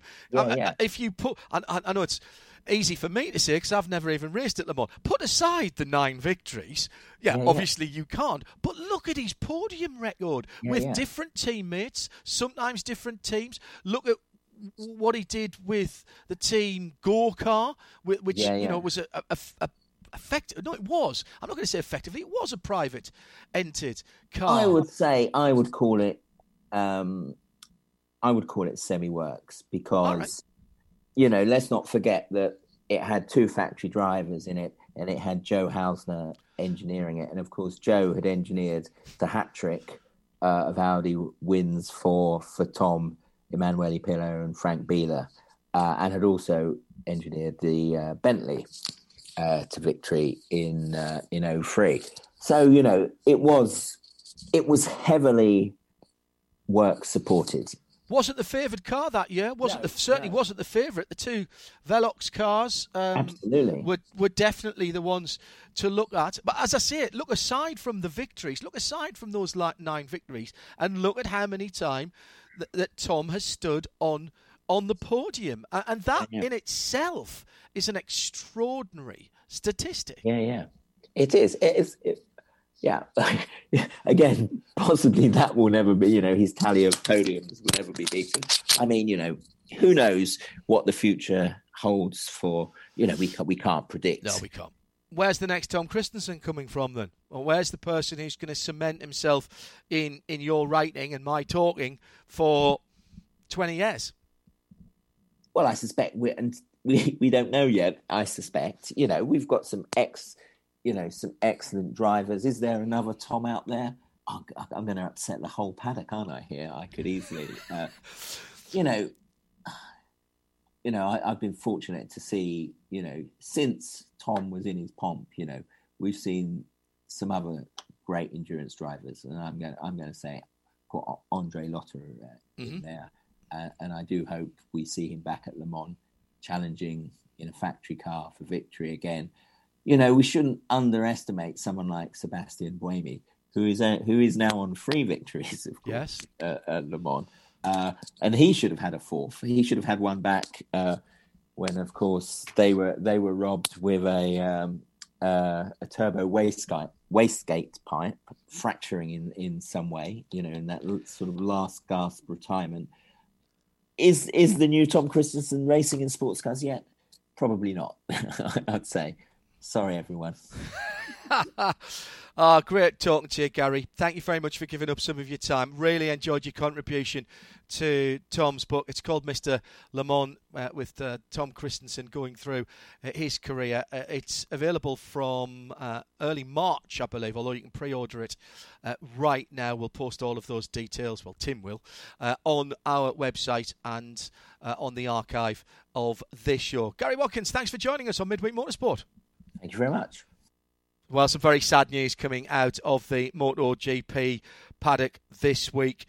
Fausto Grassini has lost his battle with COVID, just 60 years old. We reported when he first went into hospital, and there was some better news that came out a few weeks later, but sadly his condition has worsened and he died this week. Declan Brennan is with us now. Most of our listeners, I presume, will know him as the team owner. However, and as a team owner, by the way, he's known triumph and tragedy. We'll get to that in a minute. He had a really outstanding race record of his own in possibly one of the most competitive eras of 2-stroke 125 twin-cylinder GP racing. Well, yeah, to me, when I think of him, because I am a man of a certain age, I immediately jump to this season that I really, really got into Grand Prix racing, and that would be 87. I'd kind of watched it a little bit, but it got exposed to me more in 87 because we got cable and satellite television in Ireland, so we were seeing a lot of the Eurosport and Screen Sports coverage, for example, and they do the highlights of all of the races on in the week after they'd run. And in 87, he won 10 of 11 races. He only missed out on winning the complete sweep in the final race of the year, the Portuguese Grand Prix at Jarama, of all places, not in Portugal. And he was racing for Garelli on the factory Garellis, which were completely dominant. He missed out on the title the year before. He won in 85. the title, lost it to Luca Cadalora, his teammate in '86, and then won it again in '87 with total domination. And those bikes dominated to such an extent that effectively the FIM changed the rules, and they went to a single cylinder, didn't they? They did, yes. And he struggled a little bit until the 1975 World 125 champion Paolo Polleri started a new team, a Honda team, and with Marlboro backing, and grabbed him alongside a 4-year-old Loris Capirossi in 1991, and he took the title. Capirossi took the title, and Grassini was runner-up. So he's been one of the mainstays of the junior formula for so long, when it was like it was an industry in its own right, and we've talked about this separately. It was massive. It was win on Sunday, sell on Monday. There was huge amounts of money going in, because 2-stroke motorcycles across the world, but particularly in Europe, were selling literally like hotcakes. One thing I would say, by the way, when Capirossi won that title, Grassini and a couple of other Italians actually were protecting him from was it Stefan Prine and the Dutchman Hans Span, and I think he could have done better if they'd just not had team orders that year. Well, funnily enough, the finger gets pointed at him a little bit because in '87 particularly, Casanova, the great, was his teammate at Pirelli, and effectively did what you could refer to as the Ronnie Peterson to Mario Andretti. Sat behind him and finished second a lot. And absolutely. So he understood that. He was coming towards the end of his career, and this is partially the part of the story that kind of becomes the link that runs through his entire career. This understanding of how to work with young riders and how to nurture, and which became the mainstay of what he did, of literally the building blocks of his entire career in team management. You could argue started in those final years on the Marlboro 125 Hondas, and clearly that inspired him to get involved in. Even though he had a gap once his career ended, before his own team started, his own Honda 500. Incredible for him to jump in at that stage into with a few years out, then to come back in at the level he did, which was biting off a little bit more than he could chew. That was the first year of the NSR 500V twin, wasn't it? Yes, and was it Barros? It was Alex Barros, yes, and they did okay. They didn't do too badly, but I think it was fairly obvious that they'd bitten off probably a little bit more than they could chew with that, and therefore he moved back to 250s, and this is when things really begin to take off for him, because the respect that Honda had for him was such that they gave him the Giro Cato to manage and run and steer his career. And Cato nearly did in 2001 what he did in 125s, when he utterly dominated the 250cc World Championship for Grassini, and he was his manager and his mentor, and they dominated and naturally made the step up then in 2002 into the 500cc World Championship. And of course, this is when the first of effectively the major moments of his career as a manager occurs, when in Japan at the start of 2003, after a brilliant first season, a rookie season in 500cc's, Cato, who was undoubtedly a star and undoubtedly, I was a world champion in the making.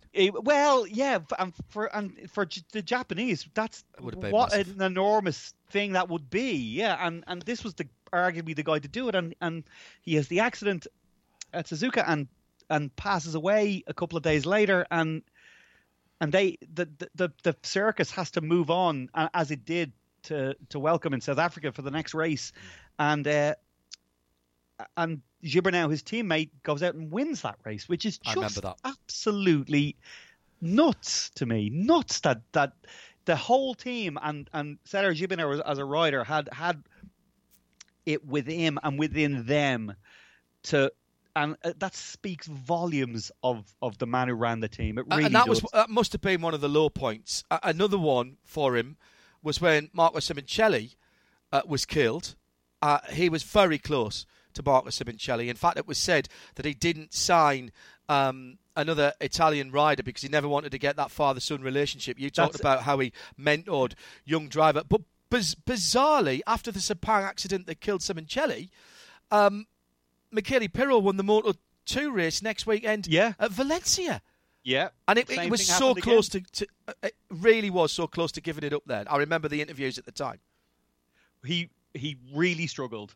I will say, just in fairness to him, I'd have been so close to giving it up after 2003, 4 and 5 when his riders, Gibernau in 03 and 04 and Melandri in 05, finished runner-up to Valentino Rossi in the championship. I would have happily thrown it all away. I would have happily murdered Rossi and gone to prison. But so he was producing world-class riders and world-class teams and world-class team performances. And yes, it could have all ended for him. But he went the other way. He went completely 180 degrees, and in 2012 decided that the best way to carry on was to go full tilt at it, and entered all three classes. And as I found out when I looked at a Honda NSF 100 mini bike series for Honda in Italy. Yes, he did. He ran that, and of course, which is where Luca Marini came from, believe it or not. Yes, I was going to say there's a giant list of riders that his legacy includes, and one of them is Luca Marini, who came literally from the Honda NSF 100 mini bike series. So that year, 2012, he was running 3 teams and running a series generating the next level of talent in Italy. It's absolutely remarkable, and all of this led to we're all also ignoring a 2010 MotoGP. Moto2 title for Tony Elias, and we'll get back to that in a minute because we might not even have time for that, to be honest. But then he moves to and becomes a Aprilis partner, which is very logical. That was huge in financial terms because that was a works deal, and he didn't have, because before that he had been sourcing deals and he had been sourcing sponsors. He brought them back to MotoGP. They'd been away for 10 years or so. Carries on with Moto2 and Moto3, including, and I'll quickly fire through, Sam Lowes, Franco Morbidelli, Lorenzo Baldassari, Enea Bastianini, the Moto3 Gian Antonio. I mean, extraordinary. 6 riders on the grid this year: Alessio Spargaro, Lorenzo Salvadori in the top class, Nicolo Bulega, and Nicolo Bulega, which running in Moto2 with Gian Antonio, and Gabriel Rodrigo and Jeremy Alcoba in Moto3. It is such a legacy that he's clocked that up, by the way, at 60 years old, and there is no replacement for him. There is no, and everybody who's ever dealt with him, by the way, says he's a lovely bloke to deal with, and he was always making himself available. Unbelievable. Yes, the one I come back to a lot when I look through that list, and I'm literally staring at that list I've written down in front of me. Sam Lowes, he was in the unfortunate position of have to fire Sam Lowes from Aprilia, but Sam ends up racing on the Federal Oil Gresini Moto2 bike, and Sam doesn't have a bad word to say about the bloke who fired him. It's absolutely insane. His legacy. And the beauty is, it's a legacy. Yeah, exactly. Dex, it's a proper legacy. Exactly. In the truest sense of the word, we will look at the grids of these categories and Moto E, by the way. Yes. Matteo Ferrari won the first Moto E World Cup for Gresini. So we will look at this for many years to come because of the number of people and how young some of them are and how much talent there is in the people that he's mentored and where they're going. So MotoGP's grid and the series below will have his fingerprints on them for many years. And there is literally and in a wonderful way, he will look over the sport. It's not the sport will have him involved for many years to come, and that's the way we need to remember him. No, and absolutely agree. He's survived by his wife Nadia and their children Lorenzo, Luca, Alice and Agnese. He'll be much missed by friends throughout the paddocks of motorcycle racing around the world and beyond that. And of course, his team carries on. Dex, before we leave Fausto Grassini, who has died from COVID at age 60, a more general question about, first of all, and we haven't got a lot of time to discuss this because rightly we spent it speaking about Fausto's legacy, and you rightly say the word legacy. Where do Aprilia go from here with the team, and which way does this take it? And a second follow-up to that, I suppose, is with Davide Brivio and Fausto now out of the paddock for two very different reasons, of course. Where does this leave MotoGP? Start with Aprilia. Well, look at the structure he's had to build, that he can in no way have been hands-on at every level, which indicates to me that his understanding and nurturing of talent in the paddock and on the track is second to none. So to be honest, I don't really have a great deal of doubt that Aprilia is going to continue to move forward. They've made a lot of progress over the last, particularly we saw a lot of it towards the end of last season. I don't think that's going to change. It'll be interesting to see how his broader programs develop without him at the tiller. But I genuinely looking at how he moved forward and his philosophies that were injected into everything he did, and how he moved forward after the death of Cato and the death of Simoncelli, I weirdly think the same thing is going to happen with Aprilia, is that we're going to see the greatest legacy he will leave will be how they perform and the structures he's put in place to allow them to continue to perform. Weirdly, I think that the paddock is much worse off without Fausto and without Davide Brivio. It's less rich in so many ways, yes. And I don't mean that in the financial sense, obviously. And I'm massively curious, and I don't know the answer with Suzuki. I'm really curious as to why. He's such a positive influence, and I'm really, really interested to see what happens there. I don't know the answer, and nobody does. But I think structurally, both of them are perfectly positioned to keep going. Can I just say one thing to finish? If anybody wants to, it's a sad day and it's going to continue to be sad. But if you want to put a smile on your face, just don't forget that the Fortuna Honda with Marco Melandri was a Grassini bike.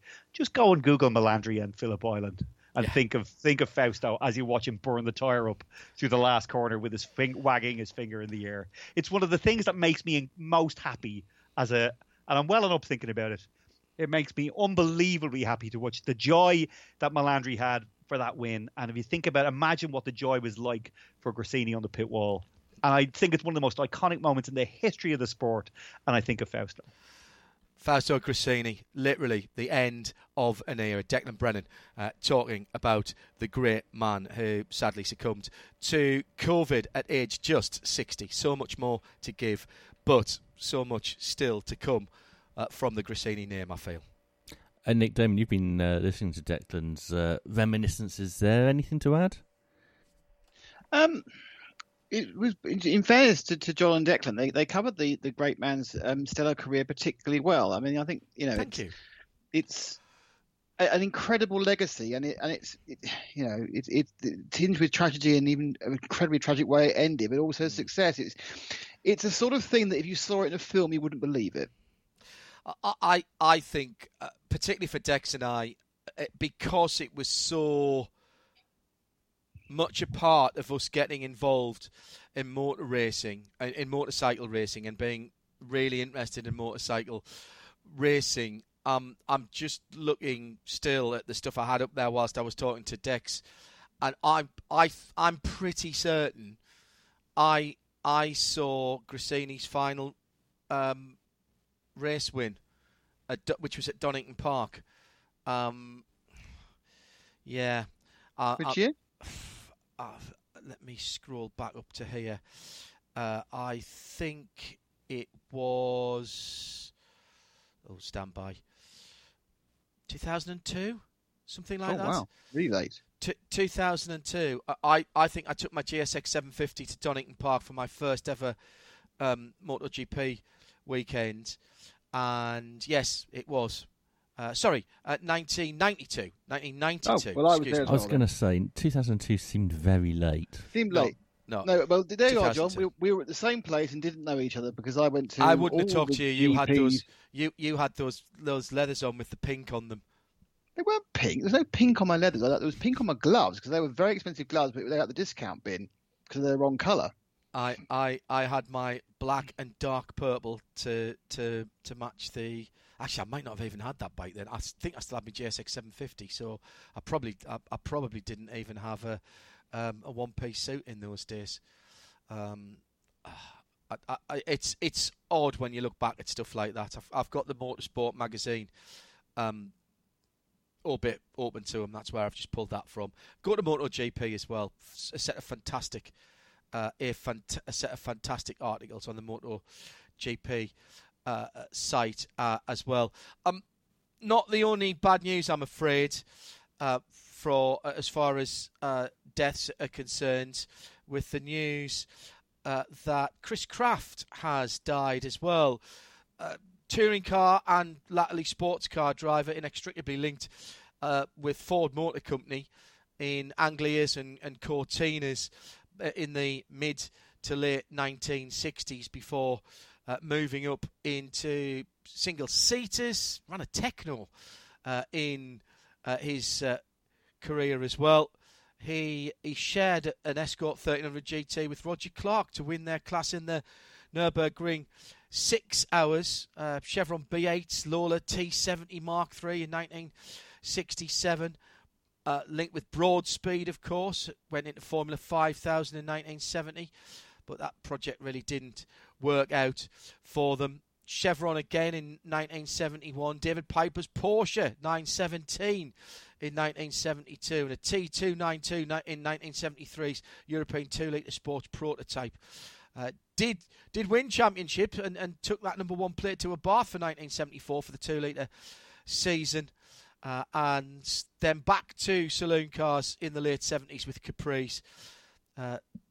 Gordon Spice, of course, won the RSC Tourist Trophy, finished fourth in the Spa 24 Hours, and played a huge part in the development of the Dome Zero RL Sports prototype, which he was a great development driver, and came third in the Brands Hatch 1000 Ks in 1981 with Derek Bell in a BMW M1. Raced his last race, he went out in style in 1984 at Le Mans in a 956 with Alan de Cadnay and Alan Grice. That would have been a party. His engine failed on Sunday morning when Chris was at the wheel.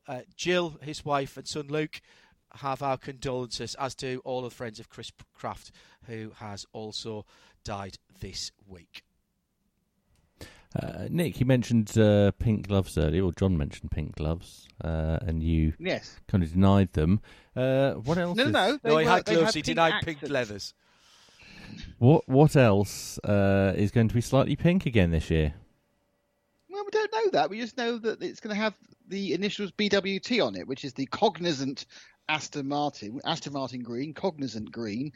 BWT apparently were pitching around some of the smaller teams to see if they could paint them pink.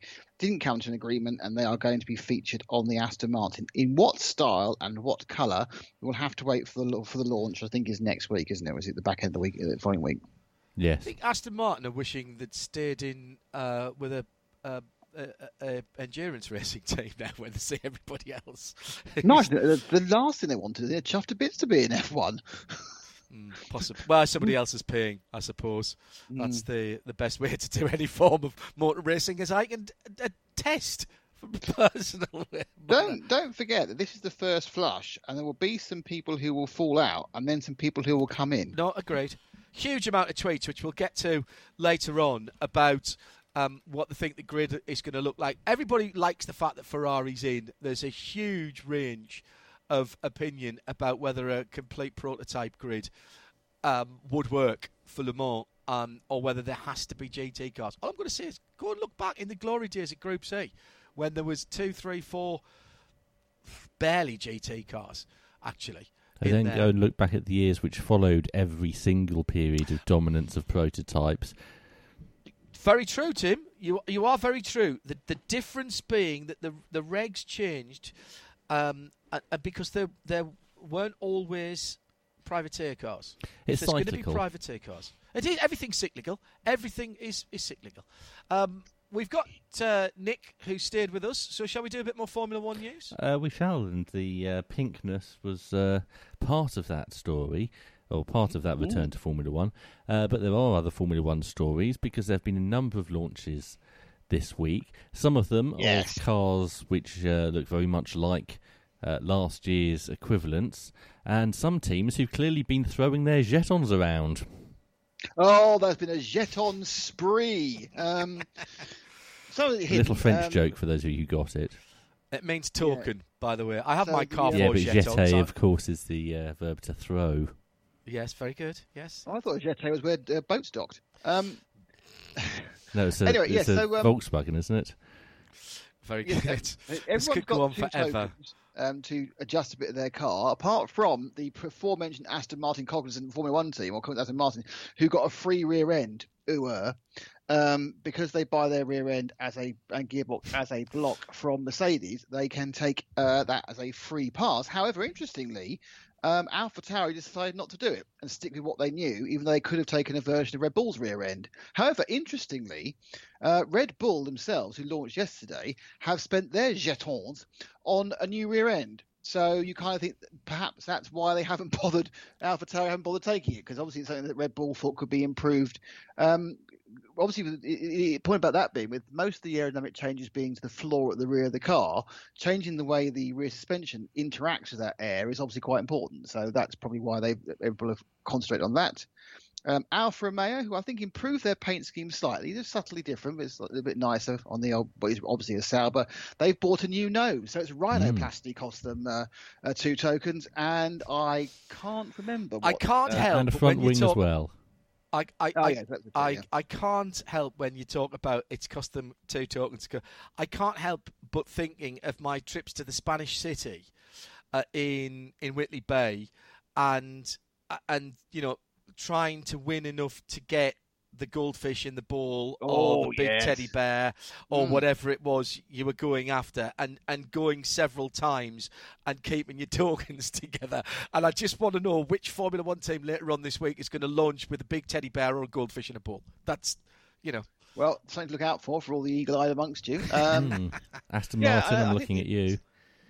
Yeah, well, that's it. I think you know, it's green, and now it's got a couple of tickets on the site. But the thing is, of course, the jeton, of course, is much more in the British Amusement Arcade. Is the collection of the tickets, isn't it? That's what you collect there.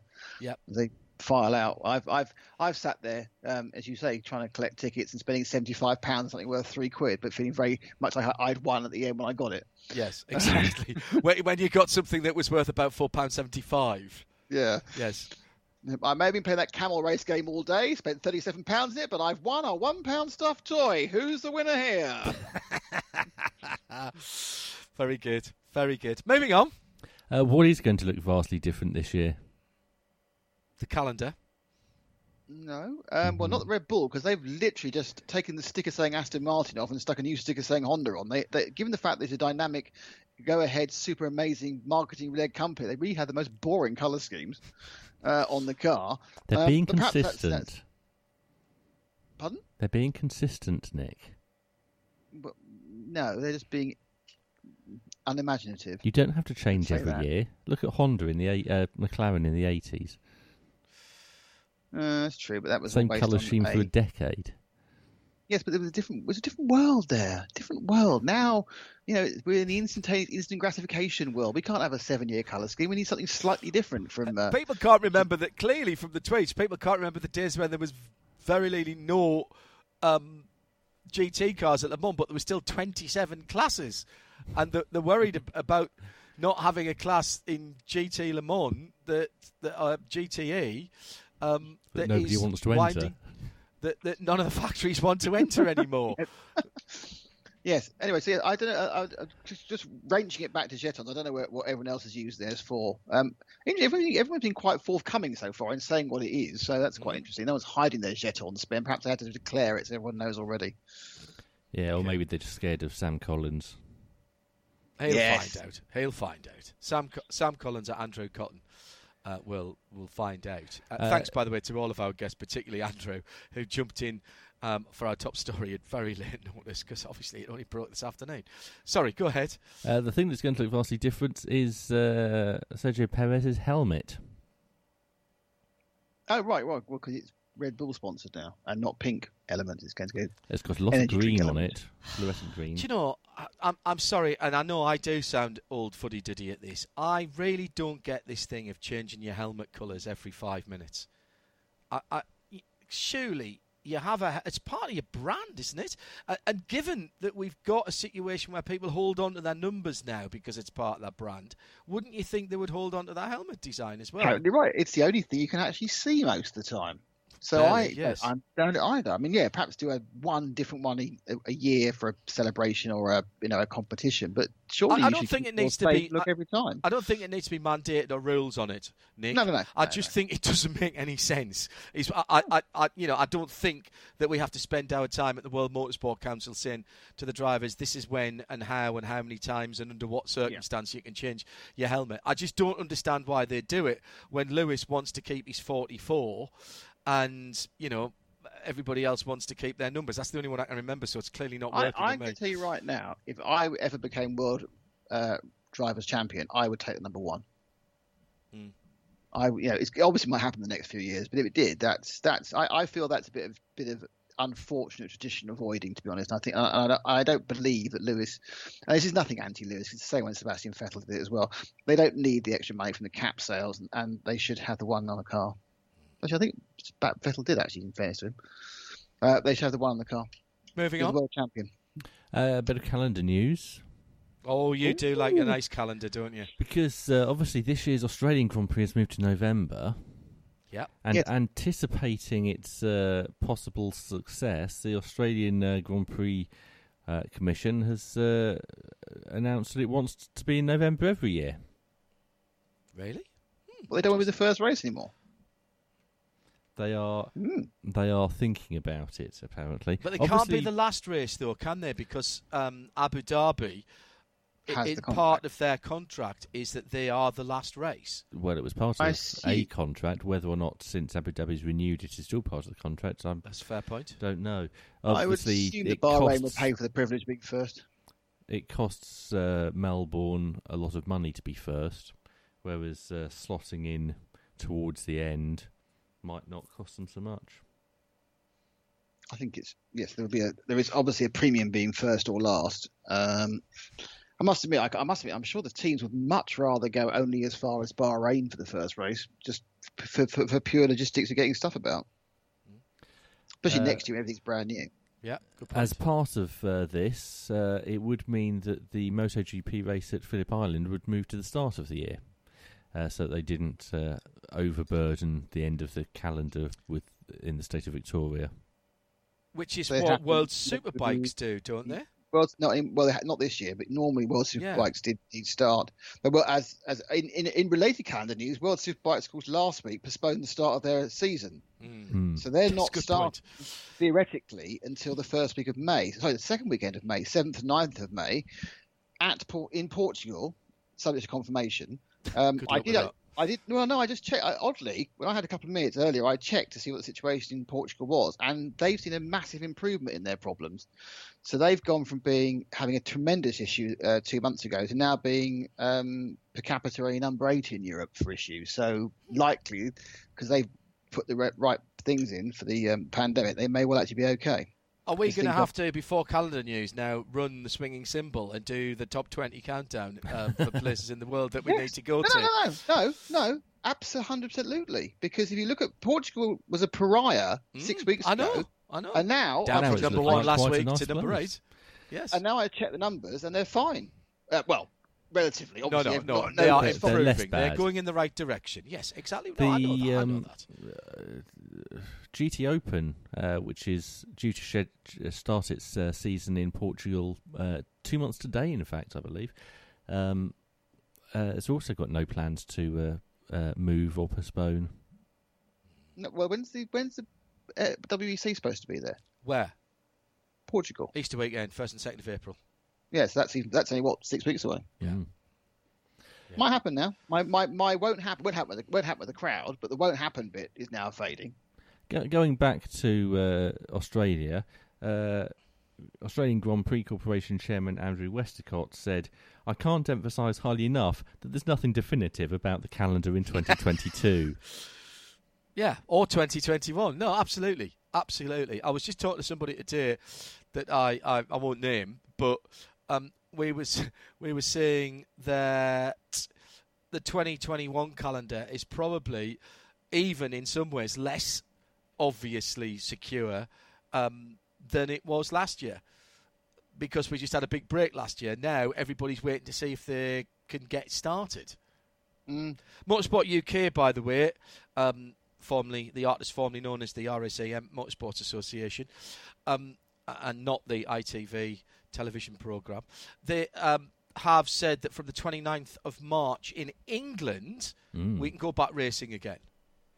Yes, and from May they can have crowds, can't they, outside? Apparently so. Very small ones. And from 21st of June, all bets are off. So interesting, the 2nd to the 4th of July with the UK round of the World Superbikes, theoretically you can have a full house at Donington.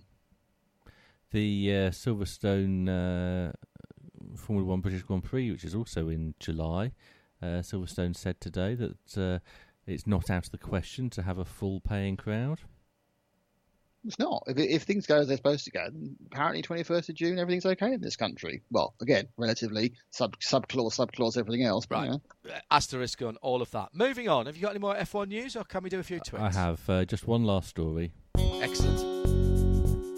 It involves music, of course. I'm not expecting John to identify this, so it's all down to you, Nick. I recognise, but I don't know what it is. Oh, it's Hollyoaks.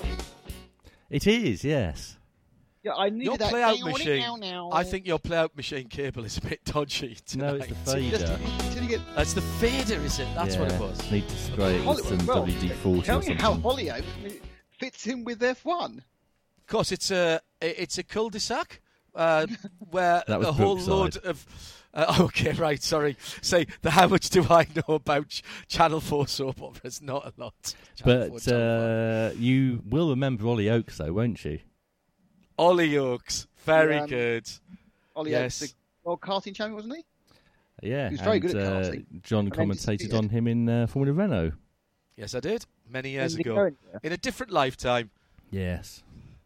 And you all know what he's doing now, don't you? I have no idea, actually, no. He's not driving anymore, is he? He's not. He's running a racing team. Ah, okay, right. I have to say, I did not know that.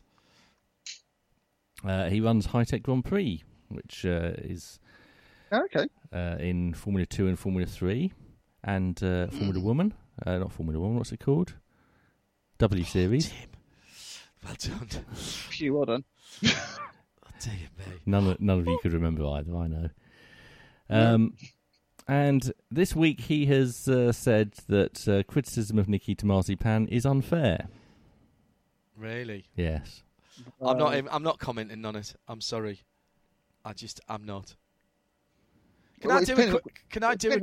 Isn't it really? If it's criticism of his driving, yeah, it's unfair. If it's criticism of other things, it's probably fair. I just don't want to get involved. Can I do a NASCAR related story for you especially, Tim? Oh yes. This is the Bush Name a NASCAR Race for $1 competition. It's the Bush Name This Race 400. I kid you not. Sadly, only open to US residents. So we're not going to get racing at Raceface then? No, well, we're giving you the opportunity to name the NASCAR Cup Series race at Kansas Speedway on the 2nd of the 5th, although it says the 5th of February, so obviously that's already happened. In support of the American farmers, submit your race name, make a $1 donation to the Farm Rescue at bush.com/race name. by the 3rd of March. Let the names begin. So, some of your made-up names from last week I think, should be submitted for that. The Bush name this race 400.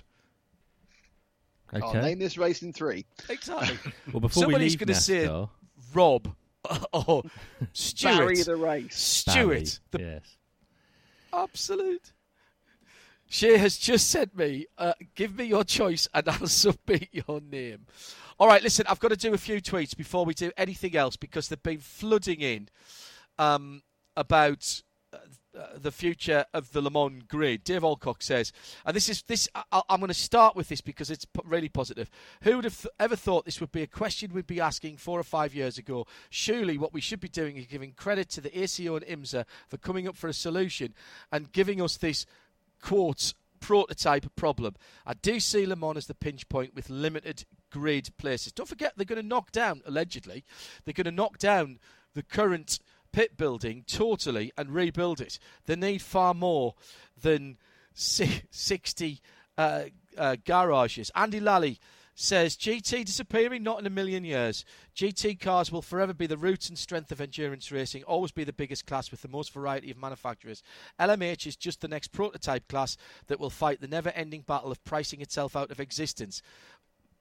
I think Andy has a point in the States, certainly with GT Daytona, which runs the GT3 regs. Current GT3, I keep saying, without a proper set of technical regulations, you can't take it to Le Mans because it will start an arms race and it will kill the class because the Le Mans victory is so valuable. New GT3, maybe. The biggest problem that everybody's going to have to decide is by the time you've given WEC entrants your entry to Le Mans, by the time you've given the top ELMS, which remember stays at the moment at the top class LMP2, and I don't see there's any change in that coming shortly. By the time you give them some entries, the other automatic entries, you are up to 50 plus entries at Le Mans. And what is the point of having a GT class, whatever the GTs is, whether it's 1979 Austin Allegros, it doesn't matter if there's only 5 or 6 of them there. You might as well just take more prototypes. A lot of people talking about split races. And Stuart Hart says, who's to say LMP2 will remain the top class in ELMS? And if we do reach a point where there's garage space worries, we'll see a fundamental shift away from P2 to hypercar for top privateer teams. Could we see 20 to 30 hypercars at Le Mans? I think we could. I don't disagree, Stuart, but so long as LMP2 remains, and remember, LMP2 is the ACO's class on which LMDH is built, and that has a 10-year guaranteed homologation from when the new one starts, and it hasn't started yet. A lot of people talk about split class races. You can't have 24 hours of Le Mans. It works in IMSA for some of the races where we have GTs as the top category and no prototypes there, particularly on some of the tighter, twistier tracks. The advantage there is you bring everybody back together for the big blue ribbon endurance races. If you can't do that at Le Mans, I'm not sure there's very much point in having the GT races as part of those regional championships. If you get enough people interested in P2 and LMP3, why don't you just make ELMS a P2 and LMP3 championship? There's plenty of GT3 championships around the world that people can go and race in, and that's fine at national and sort of regional level. You just can't take that current rule set or lack of rule set to Le Mans. Ferrari are doing F1 and Le Mans. Why can't Aston Martin, says Matthew? Potentially way to redeploy workers from the Mercedes-AMG Formula 1 team. Somebody, by the way, suggested AMG that will be running and owning Aston Martin soon could stand for Aston Martin Garages, which I really like. Really, really like. Alan Prosser has confessed to gaming arcade machines in the 2000s. I recognise the type of sensor to detect a basketball passing through it as being the same type as the DVD and Xbox packing machine I ran. We had lots of tickets because I could reach the sensor. Very good. Oh, very good. I bet you were a ball of fun and everybody wanted to know you. And we could do a whole programme on this. I suspect that as we get more news from Ferrari, that we'll be doing more than that. A lot of people saying, why should GT teams get thrown out of Le Mans because of one new manufacturer or a couple of new manufacturers in prototype? Don't forget, Porsche and Ferrari and probably Corvette are going to move classes from the GT category into the top class, LMP1 or whatever it's going to be called eventually. That leaves nobody. All right, there's still a good LM GTE AM category at the moment, but if there's somewhere else for those people to go, LMP2 AM, there you go, and everybody's racing prototypes. Just saying. If you really want to put another class in, put LMP3 in, which is the same sort of pace. It's between an LM GTE car and a GT3 car, and they're pretty good for gentlemen drivers. So, I don't know. At Specutainment. Right, we're eating into the time of Paul Tarsi and the rest of the team for historic racing news. Thanks to all of our guests tonight. It's a standard HRN this week. Their next special is in, I think, March the 10th. It is March sometime. The 10th. Yeah, for the next... What's on tomorrow? Yes, you can. Tomorrow at 8 o'clock, it's the Simcast, and this week it will be Lewis and Ben, and they're going to be talking about more developments in the EA Codemasters purchase, some stuff about motorcycles, and the NASCAR iRacing series. Excellent. Which wasn't at all controversial in any way last night. Not at all, no. And that's followed by Crailsey and the team. Shebeck still recovering from his knee replacement surgery. That's on the grid at 9. So 2 more great programmes tonight. Stay tuned for historic racing news. No time to explain because the llama is looking for a grid spot. This programme is a Radio Show Limited production. For more, subscribe to Midweek Motorsport wherever you get your podcasts.